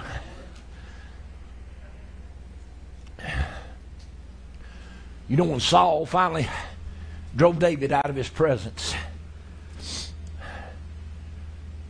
David fled from him.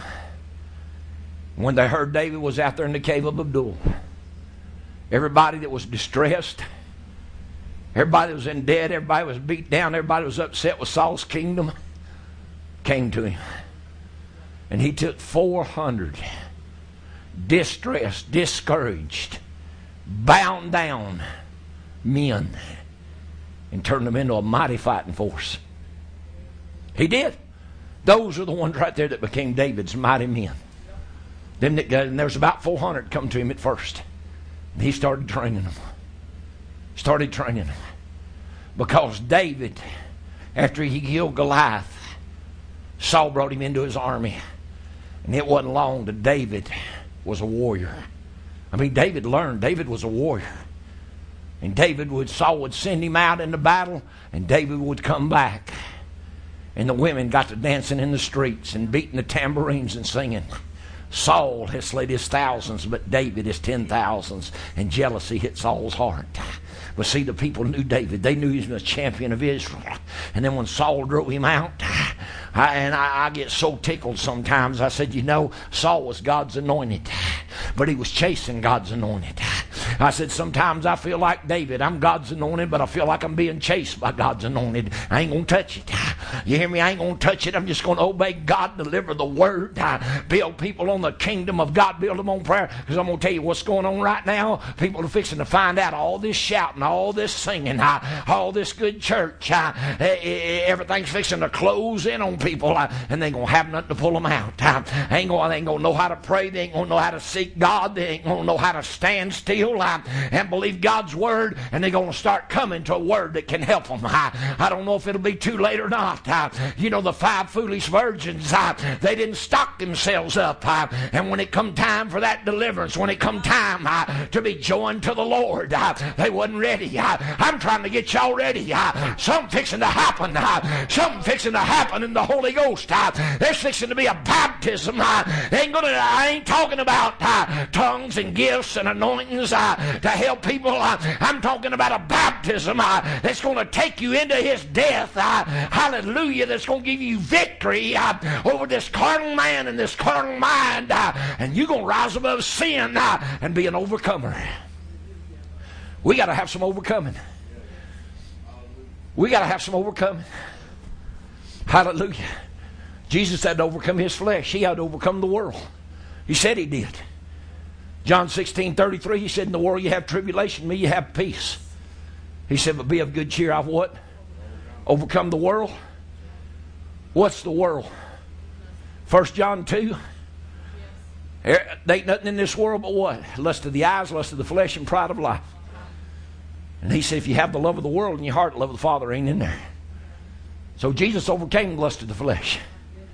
He overcame the lust of the eyes. He overcame the pride of life. He said, I have overcome. Be of good cheer. I have overcome the world. Amen. He was our example to put this carnal man to death. He was our example. He taught us how. He taught us how to crucify ourselves. And there ain't but one way to do it. That's get in prayer and let the mind and will of God take you over. Are y'all with me? I said, are y'all with me? Hallelujah. I ain't even got my Bible open good yet, and I think I done preached you a good word.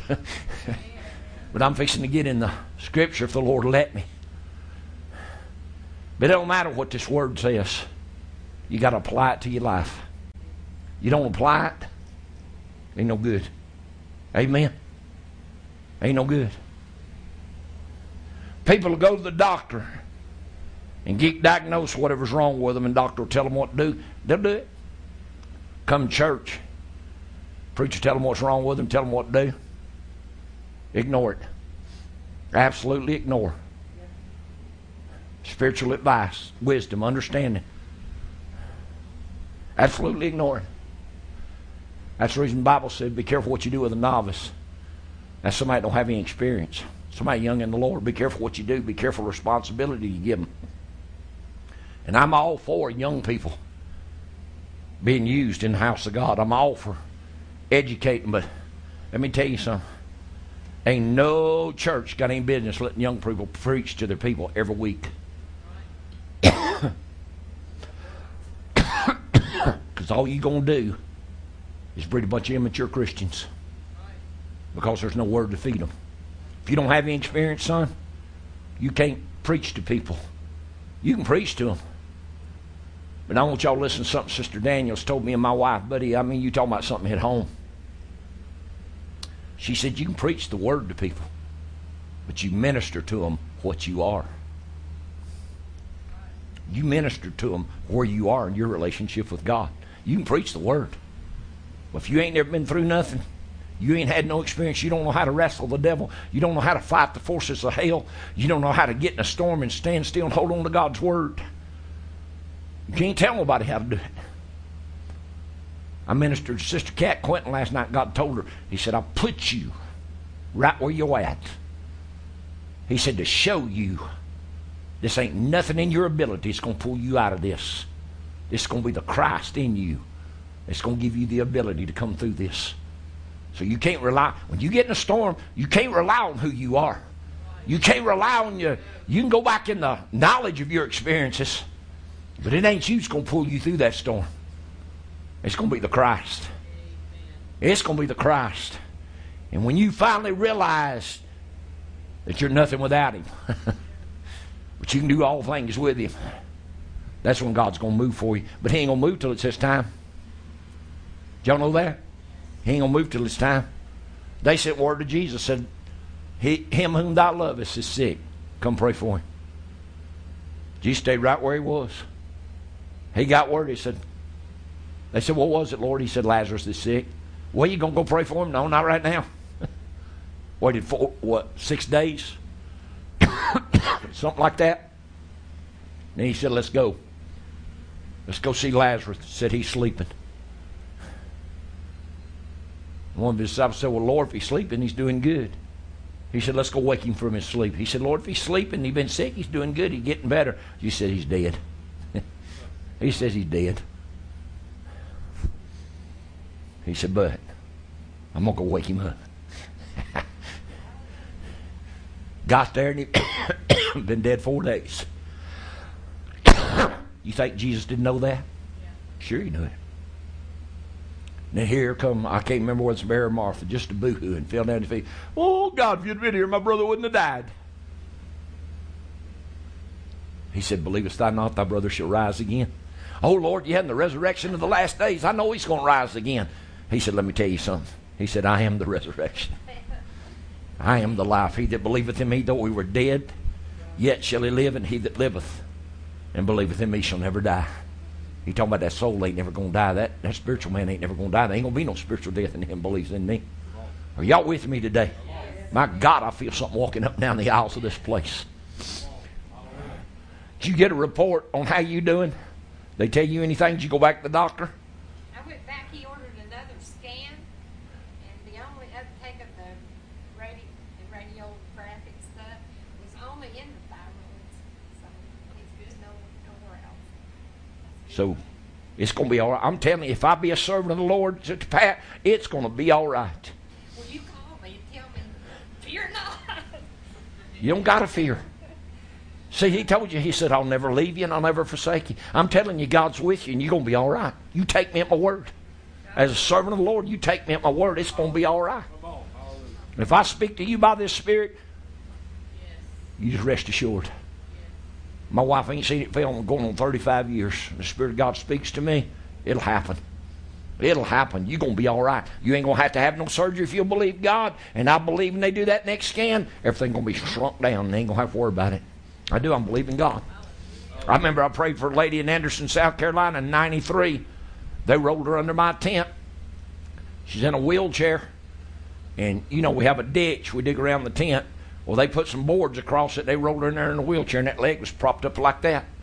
And I was walking them aisles and ministering. Man, the power of God was in that place. And I walked over to her. I knew her. I'd known her for years. I said, what happened to you? She says, I was in a car wreck. And she said, I've been in the hospital for 30 days. And said they've had that leg in, I guess, traction.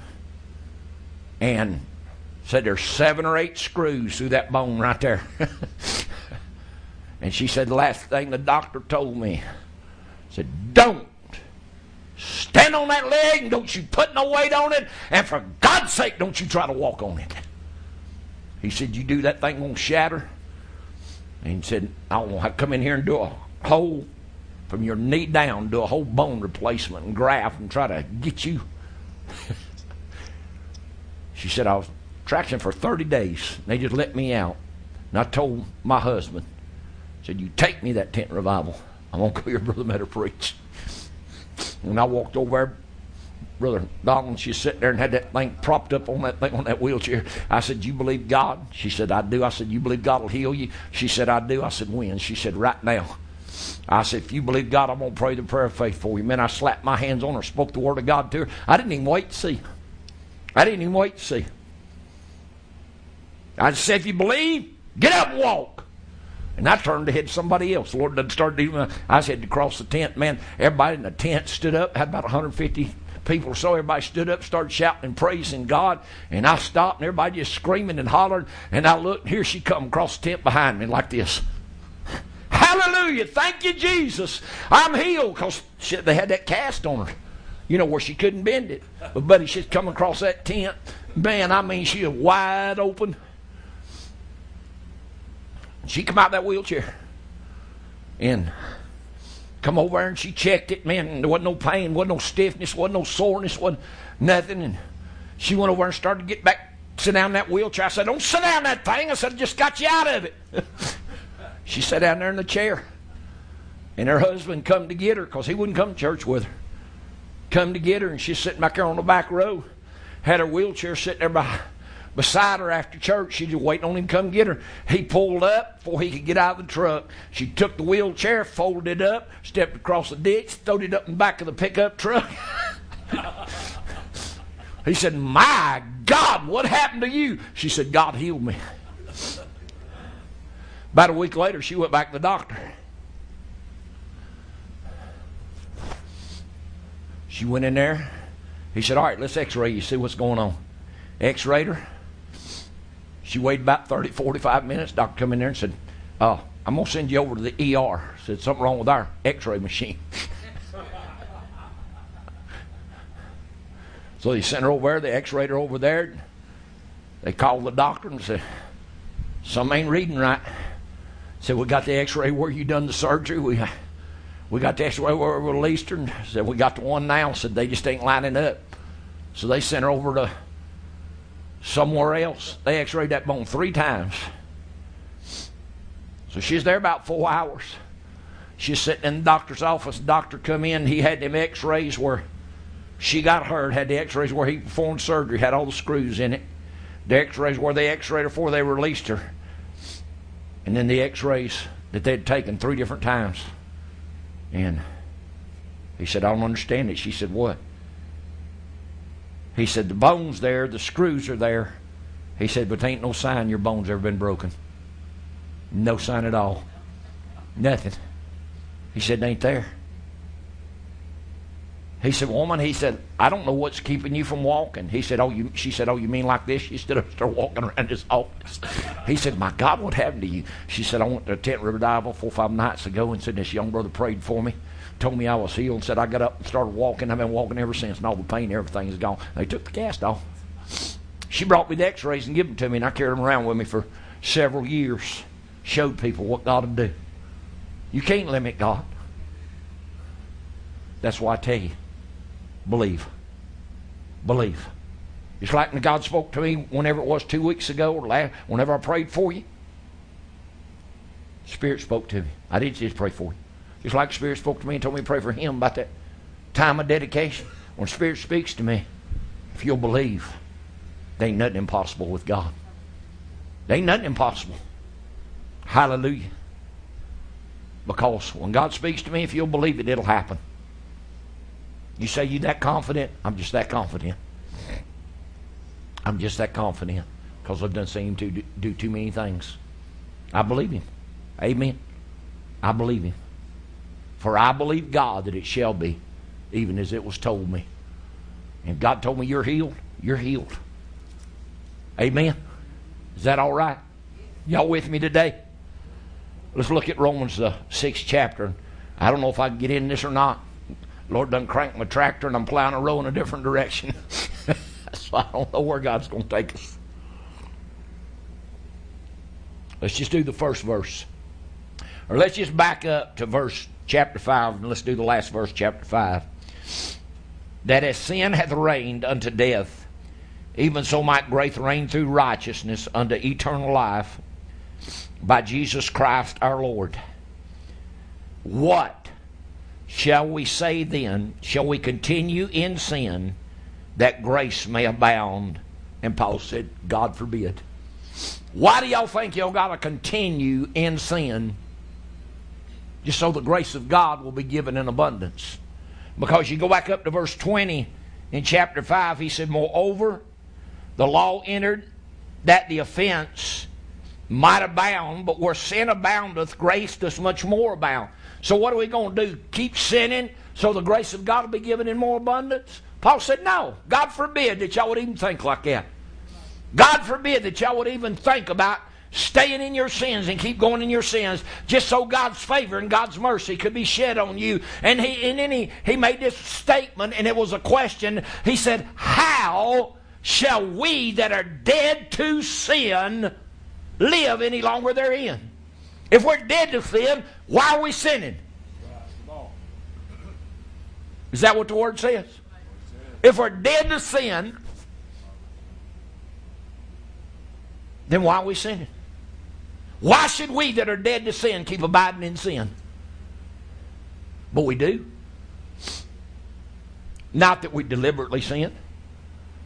Not that we want to sin.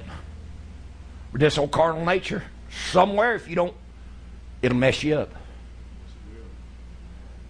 And when my carnal nature messes me up, I don't like myself. I ain't happy with myself. Because I believe there's a measure of the Christ that lives right here. I believe that. I know it ain't the fullness, but I know there's the earnest of the Spirit is a down payment. It's a measure. Just like you go and put down an earnest payment on a car. You might put down 15%, 20% on a house. That's what they call earnest. Right. So there Paul said there's an earnest of the Spirit that we've received. Well, that means if I've got 20%, I still got 80% to get the fullness of this thing. Right. And I ain't satisfied. Don't give me part of nothing. I don't like having part of nothing, says Susie. Right. If I want something, I want the whole thing. I don't want part of nothing. Amen? I want all of it. That's why these grocery stores, you go in them, they got samples. They'll have something smell so good and taste so good, and they'll give you just a little bit. So you'll eat it, and you'll get hooked, and you'll go back and buy the whole thing. Well, I want the whole thing. Is that right? Yes. I want all God's got. So, Paul's talking to us here. And he says, if you're dead to sin, why do you keep living in sin? Have y'all ever asked yourself that question? Uh-oh. If it can get messy around here. Y'all got your knee boots on? We may have to get up to the hip boots. Know ye not that so many of us as were baptized into Jesus Christ were baptized into his death? And I just noticed there I got something wrong in my notes because I was reading the original Greek, and the original Greek reverses it sometimes. So I got Christ Jesus in my notes, and I've got in parenthesis the resurrected man, so y'all have to mark that out. But anyway, know ye not that as many of us as were baptized into Jesus Christ were baptized into his death?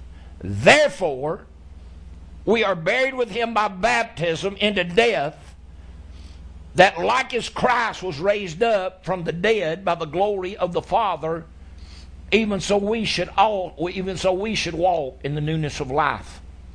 For if we have been planted together in the likeness of his death, we shall be also in the likeness of his resurrection, knowing this, that our old man is crucified with him, that the body of sin might be destroyed, that henceforth we should not serve sin. He that is dead is freed from sin.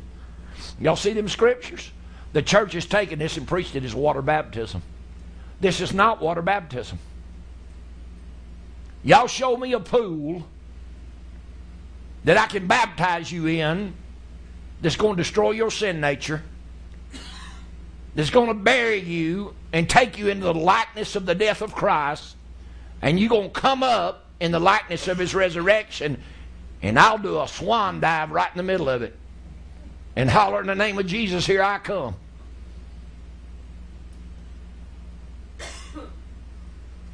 What, did I hit a snag with y'all? Water can't change you. All water is a confession of your conscience that Jesus Christ has washed your sins away. You don't get buried with Jesus in a watery grave. There ain't no scripture to back that up. Church taught that for years. There ain't no scripture to back it up. If you got some, show me. It don't back it up. And it says, if we be planted with him in the likeness of his death. Well, to understand that, you got to understand what he went through in his death. I'm going to stop right there. Go with me to Philippians 3.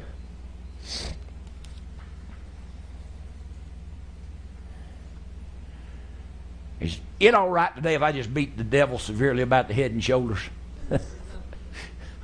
Just wear his hide out. Is that all right? Philippians 3 and verse 9. And being found in him, not having mine own righteousness. Boy, when people get rid of their own righteousness and let Christ become their righteousness, we'll be a long way down the road. Which is of the law. But that which is through the faith of Christ, the righteousness which is of God by faith. That I may know him. That word right there, know, means come to understanding and wisdom. That I may come to understanding and wisdom of him. That I may know him and the power of his resurrection and the fellowship of his sufferings, being made conformable unto his death. Now, are y'all going to hang with me? Are y'all going to hang with me? Because Paul said, Paul had a great ministry. Paul could raise the dead. Paul could cast out devils. Paul had great miracles.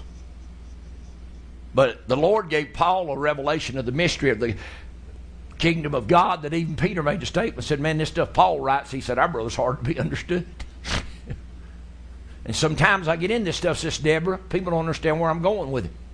And I'm not trying to be contentious, but if you're going to know him in the power of his resurrection and the fellowship of his suffering, then you got to understand what he suffered. His sufferings wasn't just physical. Are y'all hearing me? His sufferings were not just physical. His soul suffered when he left that cross. Y'all hear me? And I've never really got in and elaborated on this that much. But I want you to go with me to Psalms.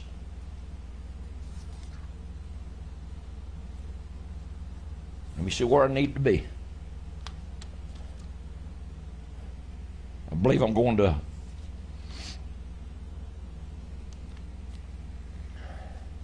1:16.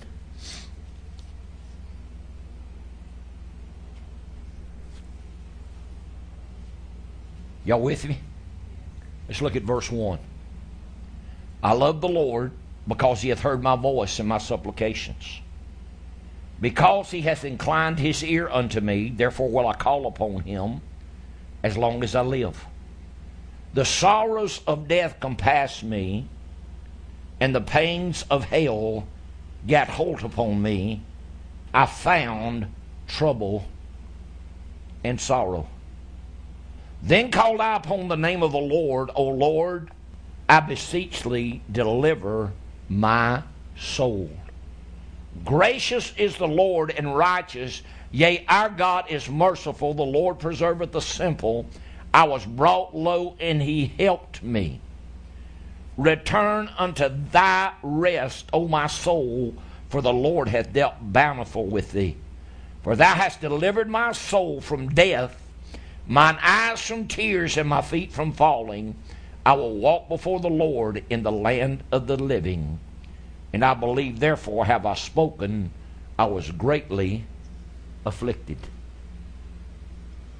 Now, I know some of you have heard me preach this, but Jesus was a man.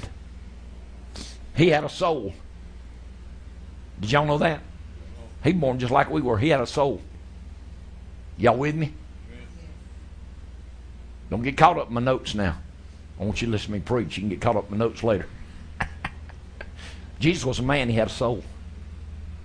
Because Isaiah 53 in the 10th chapter, he said, when thou hast made his soul an offering for sin. I don't know why it's so strange to people when you talk about Jesus hanging on that cross.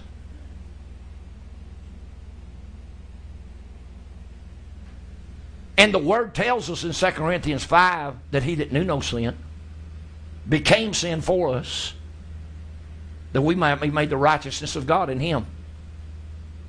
That's what the Word says. Pretty much. May not have it word for word, but that's pretty much. So, while Jesus was hanging on that cross, done gone through all that physical suffering, here all the sins that had been rolled forward under the law was placed on him. When all them sins was placed on him, the Father turned his face.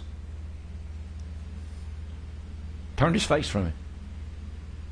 And that's why Jesus cried out, Eloi, Eloi, lama sabachthani, why hast thou forsaken me?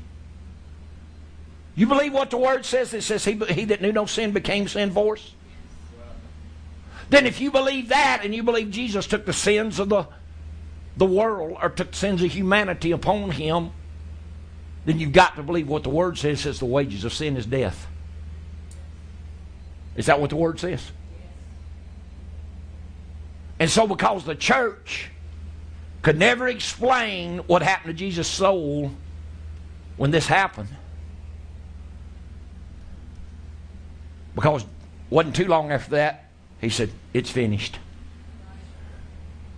He finished the work the Father had sent him to do on this earth. He became our example, taught us how to live, taught us how to overcome sin as a man. He was tempted in all points like as we are. If he was God, Bible tells you in James, God can't be tempted. And God don't tempt any man with evil. That's the Word.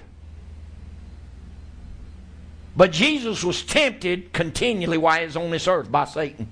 We only have the record of the temptation in the wilderness. He was tempted many times. There were many times the devil tried to mess him up, get him to fall. You don't know the temptations Jesus went through. All we have is that one record. Are y'all with me? And just before Jesus got ready to give up the ghost, he said, it is finished. It's finished. I've become the Lamb of God. I've took the sins of the world. I've come and I've fulfilled your will. And then he said, Father, into thy hands I commend. That means he gave him control over his spirit. If he was going to leave that body and go straight to the Father, why did he commend his soul into the Father's hands? Because he knew where he was fixing to go. He knew for 2.5 days he was fixing to be without the Father He's fixing to be without power. He's fixing to be without authority of any kind over the devil. And he was going to be at the devil's mercy. I want y'all to use your minds. Don't look at me like that. Use your minds. He went to hell with our sins as a transgressor. He didn't go down there as a victor and preach a great revival. Everybody, the church wants to tell you he went down there for 3 days and 3 nights. He preached a great revival. No, he was only in the tomb 2.5 days. The third day he rose again. There's all kind of scriptures that tell you, he said, I'll rise again the third day. I had a preacher tell me one time, he kept trying to tell me that Jesus was in the tomb 3 days and 3 nights. I said, if he'd been in the tomb 3 days and 3 nights, I said he'd had to rose on the 4th day. No, you ain't figuring it right. I finally just said, I said, man, we just going to have to agree to disagree.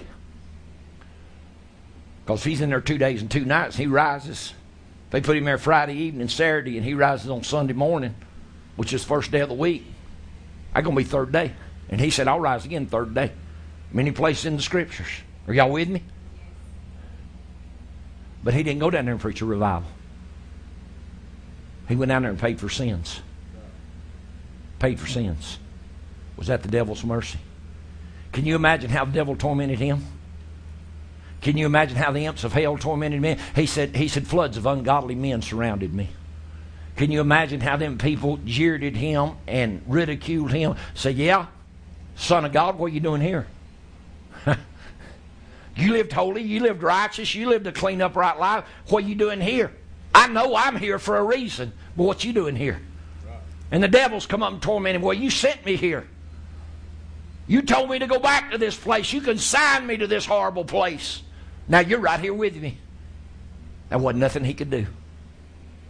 Nothing he could say suspect. He didn't have no power. Didn't have no authority. He didn't have nothing. And he was at their mercy. The only thing Jesus could do was pray. Hold on to God's word and believe that God was going to bring him out. You know what Jesus held on to? Thou wilt not leave my soul in hell, neither will I suffer thy Holy One to see corruption.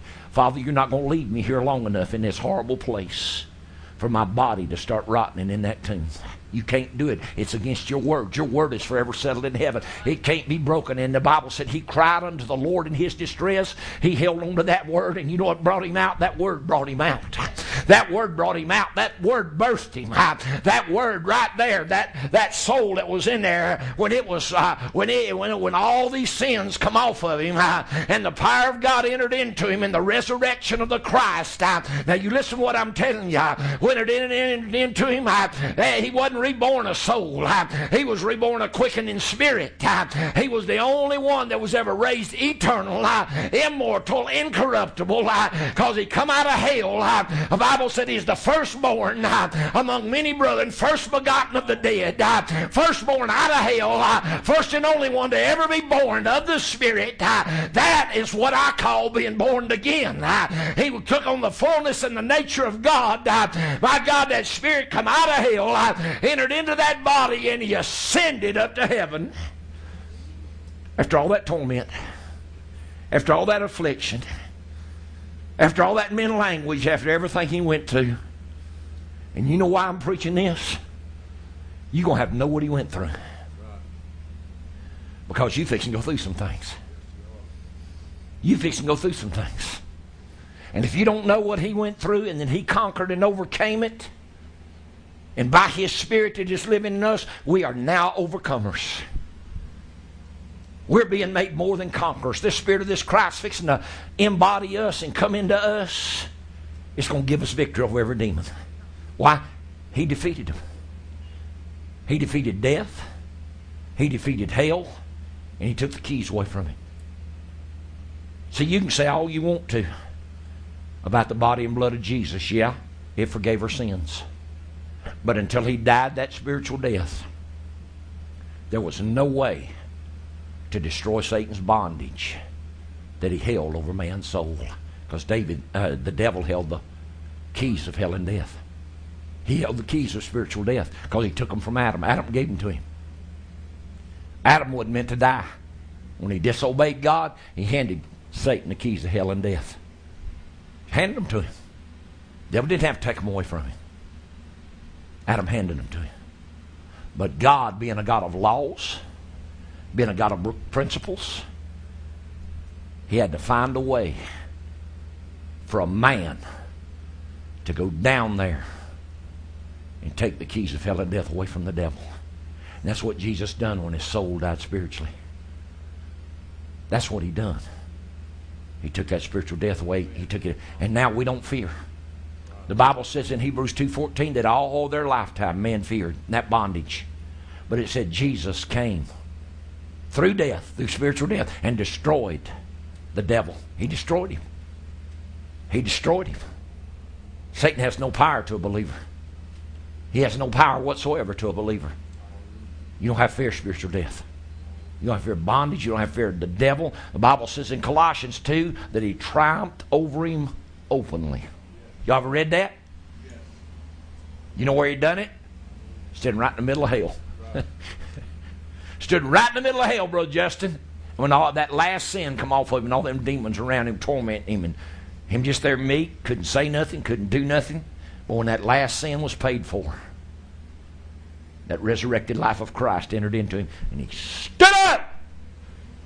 He walked over to Satan, said, "Put him right there." The devil said, "What you want?" He said, "I want the keys of death and hell. The keys you took from my brother Adam." Because Adam was the son of God too. He said, "Put him right there, boy.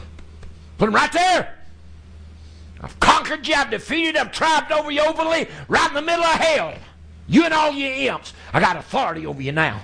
Give me them keys." And he took them and he ascended. Went right back into that body laying in that tomb. And because of what he was, that body was raised immortal, uncorruptible, and eternal. And then he ascended to the Father. Walked right into the temple in the heavens. Took his blood and rubbed it on that mercy seat. And obtained eternal salvation and redemption for me and you. Taking total control. Taking total control. And he's only got to do it. He only did it one time. Ain't got to be done again. Ain't got to be done again.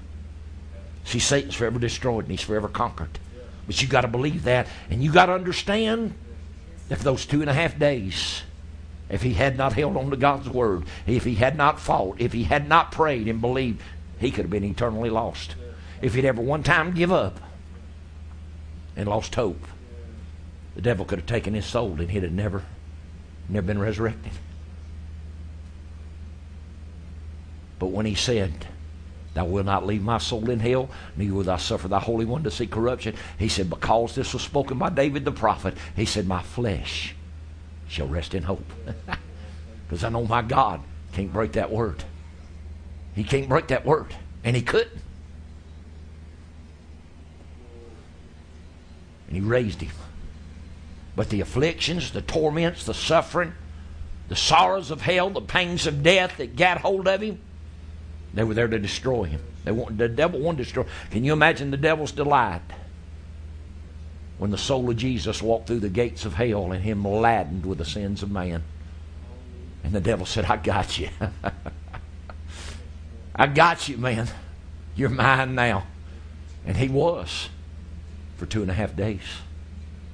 When Jesus was in the garden praying, the Bible said in Luke 24, I believe it is, said he was in an agony and he prayed earnestly till his sweat became as great drops of blood and an angel come and ministered to him. You know what he was praying? You know what he was wrestling with? He wasn't worried about the cross. He wasn't worried about the beating. He wasn't worried about the physical suffering. He was worried he was going to be in hell without any power, without any authority, without the presence of the Father. That's what he was worried about. That he had no control over a situation. Jesus had never been without control. He always had his Father with him. But here his Father wasn't with him. So he prayed. The Bible says in Hebrews 5, who in the days of his flesh lifted up strong crying and tears unto him that was able to save him from death. Not the physical death. Wasn't worried about it. Saved him from that spiritual death. In that he what? He feared. He was afraid. Even when he was there, he was afraid. But he took hold of that word. As he's conquered, as he's overcome, we can overcome. There ain't nothing the devil can bring your way you can't overcome if you'll latch hold of the word and the working of the Spirit of God and believe it. There ain't nothing you can't overcome. That's why I got this confidence in him. He's give us this victory. Man, I've had the devil tormenting me here for about the last month, and I'm fixing to lose everything financially I got. Everything in this world I got. We don't like that much having our house paid off. The devil's tormenting me. I'm fixing to lose everything. I said, devil, one thing about it, I said, I started with nothing. Didn't we, baby? Started with an old beat-up pickup truck and a wore-out travel trailer and a wore-out tent. I did. You talk about poor. Now she got introduced to a brand new world. But I knew what it was to do without. And I did without. But when I got married, the Lord told me, he said, hey, you can sleep in the car, you can sleep in the truck, you can sleep on the ground. I said, she can't do that. He said, so you change your mindset.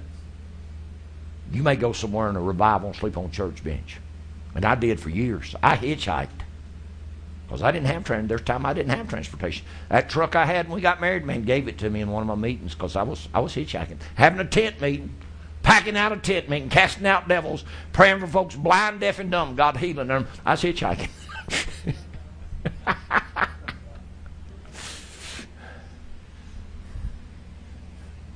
And that man brought that truck and gave it to me. Last day of the meeting, he brought that. I had about big toolbox in it. It had about 5 or 6 drawers in it, just packed with tools. He gave me that and toolbox. Probably worse. Tools probably worth more than the truck was. But God moved for me. It wasn't what I wanted. I wanted something a lot nicer. But I ain't never worried about God taking care of me. He may not give me what I want, but He's going to give me what I need. And then if I'm faithful, He can bless you with good stuff. Amen. He can bless you with good stuff. But mine, I want that conquering. I want that authority. I want that dominion. And the reason I'm telling y'all this, we're going to suffer some things. You're going to suffer the afflictions of Christ. Things that He went through in hell, torments He went through in His mind, mental anguish He went through. You're going to suffer some of these things. But because He's going to come live in you, you're going to understand He conquered and overcame them. Amen. This is overcoming faith. This is overcoming victory. All this. And I remember when the Lord told me, He said, the tribulation we're going into, the spirit of tribulation, He said, this is the sufferings of Christ. It's going to bring us to the perfection and the maturity. So God's taking us somewhere. Amen. But you got to be willing to go. Everybody don't want to fight for the faith. Everybody don't want to suffer. Everybody don't want to go through things. But everybody ain't kingdom material either. God's just got chosen people that's chosen for this kingdom. There ain't nothing I can do about it. There's people that are ordained unto eternal life. And the Bible says as many as are ordained unto eternal life. And that book of Acts moved, but God got them. We're fixing to see them move. God's fixing to get people. He's bringing this kingdom in. Get ready. You appreciate the word today? Amen. You appreciate the working of God's Spirit? I do. Let's go to prayer and let's ask God to put this in our spirit. Father, in the name of Jesus, let it be, Lord, that the very reasoning and understanding of this word can be hid in people's hearts. Lord, I don't know why you put this in my spirit. I don't know why you open my understanding to this. But if you give me of your mercy and your grace and your wisdom, and give me the physical strength, and you'll mature me and bring me forward, God, I'll do my best to preach this word and try to help people to see and understand this mystery that you've placed in my life. I know you're working something in your people here, Lord. I know you are. And I know there's fixing to be a visitation of your Spirit that's going to baptize us into your death. And God, give us total victory over this carnal man. I ask your blessings upon this word. and that our understanding be open to these scriptures. Let your will be done, Father. In Jesus' name, amen. I appreciate the Lord for this service. I really do. Because, it's back the first of the year, second day of January, the Lord spoke to me about being baptized into His death. There's different baptism. It's going to baptize you into the death of the Christ. It's different in the Holy Ghost. It's different. Because I don't care how many years. See, I'm fixing to be 64 years old. Just, Pat, I've been raised in Pentecost. My daddy was preaching when I was born. I've seen healings. I've seen gifts. I've seen miracles. I've seen people used in the gifts. I've seen prophecy come to pass. But I've never seen anybody get the power to overcome this sin nature. It always creeps back up. Always slides back. You think you got it killed. Next thing you know, it's done knocked you flat of your back. Done snuck up on you. And I ain't one like to be snuck up on. Don't sneak up on me, I'll hurt you. Don't scare me. Don't sneak up on me and scare me. I'll put your lights out. Just on reflex. When I got out of high school, I got me an apartment because I was working in Nashville, and a good friend of mine, I come out of the door of my apartment one night. He thought he was going to be smart and scare me. He was waiting for me to come out. When I come out, I turned my back and locked my door.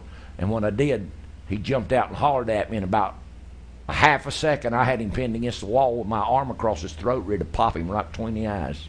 And I realized who it was. I said, don't scare me. My reflexes, it was reflex. Because I had a good friend who was third-degree black belt in karate, and he started teaching me karate, and we used to spar together. And he taught me how to take care of myself. And you sneak up on me and scare me without thinking. It was just reflex. Now, I probably ain't that quick anymore, but back then, I was a lean, mean fighting machine because I wasn't saved.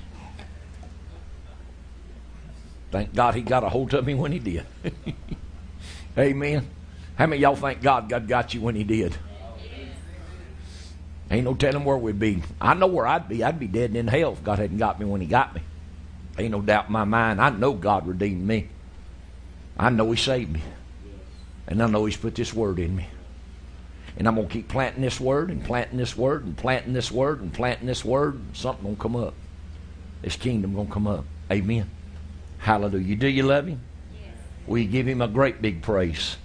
I appreciate this service. Hallelujah. And I don't usually ask for a prayer, but if anybody needs prayer today, I'll pray the prayer of faith for you. I tell you, I just feel God's goodness today. I'm excited about what God's doing. And I ask y'all to pray for me physically.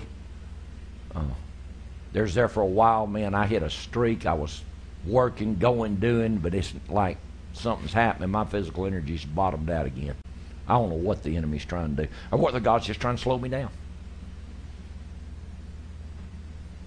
If He's trying to slow me down, I'm trying to listen. But y'all keep us in your prayers. Because I got to go to Alabama Tuesday and take care of some stuff for Mama and some stuff for the church down there. And then I'm preaching Wednesday night in Fort Payne. I'm going down preaching for my good brother, Brother Mark Waldrop, in Jasper, Alabama. He calls me every so often and wants me to come. I was going there every month before this stuff hit me, and then I just had, but he'll call me every so often and say, man of God, we need you to come. Always showing me respect. I appreciate that man. He's a African-American brother, but I love him like a brother. I don't know if you've ever met him or not, Sister Susie. He's come to Fort Payne and preached several times. People talking about prejudice. Let me tell you something. If I was prejudiced, I wouldn't have Brother Lonzo Cromer come minister at my church. I wouldn't have Brother Mark Waldrop come in. There ain't prejudice. There ain't no prejudice in me. I don't like people's attitude sometimes. And the spirit people manifest, but I ain't prejudiced against nobody. Because God made us all. And you didn't have no choice what color God made your skin. And you didn't have no choice where you was born. And I'm going to tell you, I've been over to India, seen the poverty and the hardness and everything. And I come back, when I went to Honduras in 82, just before me and Lisa got married, You had to get out on the plane on the tarmac back then. They had them steps rolled up the plane. You'd come down, and you would walk to the terminal. I went to Honduras to see how poor them people was. Preached them people in banana groves with generators. And watched them women down there have one water pump. Fed their families, cleaned their families, bathed their families. I had that one water pump in the center of the village, and they were clean, they were neat. They lived in grass huts, cooked on stone fireplaces. I got off that plane in New Orleans, got down on my knees, and I kissed the ground. Said, thank you, God, for letting me be born in a nation like America. Not that I'm too good to live like that, but I said, thank God that He's given us these privileges. He's been good to us. If we ain't careful, we're fixing to lose them. The devil's trying to take them away. I'm telling you, he's trying to take them away. But you ask my wife, she'll tell you back in the, I think it was 88, the Lord spoke to me and I prophesied. And I said, the spirit of the 60s is coming back to America. I said, the racial unrest is coming. The civil disobedience is coming. The rebellion of the young generation is coming. The clothes, the music. You can see it. The clothes is back. The jewelry, the music, the peace signs, the same attitude. Not wanting to work, wanting the government to keep them up. Yeah, same spirit. Same spirit. But I spoke it in your house. I saw people go to war with each other in the streets and start shooting at each other and having gun battles. I'm talking about minorities. I saw minorities, not out in the streets race riot, but I saw, like on social media, they gather 40, 50, 60, and they would go into neighborhoods and just start killing people. And the Lord told me when they did, they would outlaw guns and the sale of ammunition and take away our Second Amendment rights, try to put this violence down, because government's out of control. They shouldn't have never let this nation got to the place where they can have 50, 60 people a week can get killed in Chicago. Now, why would you let that kind of stuff go on? Why would you not hunt them people down and stop that mess?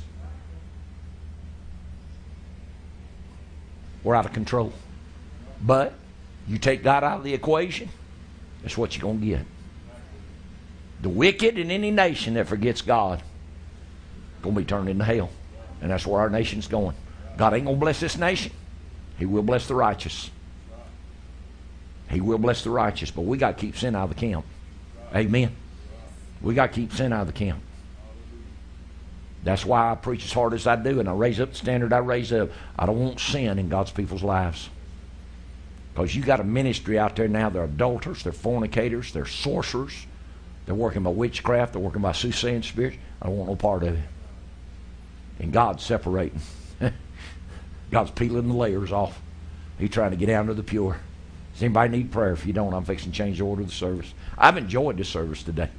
Have y'all enjoyed this service today? Please pray for my strength. But like I said, I'm going to be on the road and be preaching. And man, I want my strength back. I'm a doer. I'm a goer. I'm a go-getter. I used to run 14, 15, 16 hours a day. And man, I do good now if I got 4 or 5 good hours in me. And then I just crash. I need God to change this. I need God to change me to accept it. One of the two. Amen. You love Him? Hallelujah. I'm going to go ahead and receive the offering. And all I can ask you is do what's right in the eyes of the Lord. Honor God with your tithe. Honor God with offering. If you got something you can help us with, please do so. Because all I can tell you is we need your help. Church needs your help. We need your help. And I'm going to do what's right in the eyes of the Lord. Amen. And if God wants the business to go up here, He'll work it out somewhere. But I'm not going to spend time. I could be praying and seeking God, trying to get out here and get a business started. I'm just not going to do it. I don't care what we got to do. God knows, and God's got this whole thing under control. Amen. Amen. He's got it under control. So if you don't mind, stand and come. You got something for the church? It's on this side. You got something you want to help us with? Put it over here in the pasture bucket. But come on, do what's right. Thank you, Jesus. I know God is good. Amen. Brother, it's good to see you. Appreciate y'all coming. Really do. Appreciate y'all coming. Thank you, Jesus. Bless you, man. I love you. Woo. Boy, God laid one on you. Man, you could feel the witness of that thing. I don't know why I started saying it, but I've been telling people lately, the Spirit of God hits me, and I said, boy, that thing will crank your tractor. Bless you, sister. Appreciate you. My mother-in-law got hurt the other day. She fell and hit her knee, the one she just had, got over that accident.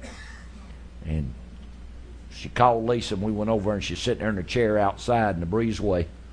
And she had that leg propped up. And I just laid hands on it and spoke the word of God to her. Man, when I did, that thing hit me. By that time, my daddy-in-law come out of the house, and he don't believe like we do, but that thing hit me, and I had to turn and walk away. That thing was on me so strong. Because, I mean, it's just like something rose up in my spirit. That thing got a hold of me. Man, ain't no telling what I was fixing to do. Because when this thing gets a hold of me, I yield to it. I let it take control. And that's what we got to start doing. You know, we'll feel the Spirit of God when we're out in public, and we'll kind of push it down. I was somewhere, as me and my wife and 2 or 3 others, and we was in a restaurant, we was getting ready to eat. They brought the meal, and they asked me to pray, and I bowed my head, and I bowed my head. I felt the Spirit of God well up in me. I felt tears start coming up my eyes, and I started praying. I looked over at my wife. I said, somebody else better do this. I said, because it don't. I said, we fixing to rock the house. You remember that? Yeah. And I think she said, she looked over at somebody and said, y'all better say the blessing. Said he just, huh? I said, I'm hungry, I'll do it. He said he just in one of them moods. I was in what she calls my God zone.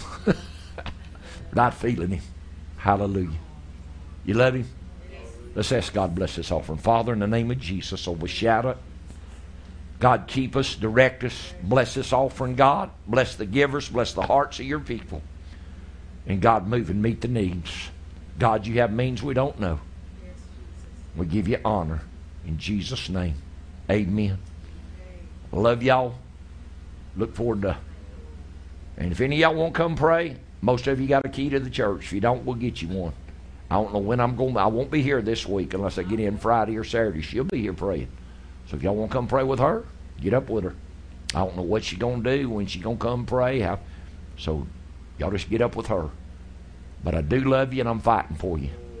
Fight for me. Let's fight for this kingdom. Fight for this church. Because I know what God wants to do here. He's done revealed his will. But he told us at the beginning of the year, set our hearts to get baptized into the Christ and to pray for the leadership ministry to come forth. People don't know what to do now. Churches don't have any leadership. Preachers don't have any leadership. We need the fivefold ministry. We need leadership. Amen. God bless you. I love you. As far as I'm considered, you're dismissed. Shake hands with one another. Give them the right hand of fellowship and tell them you love them. God bless you.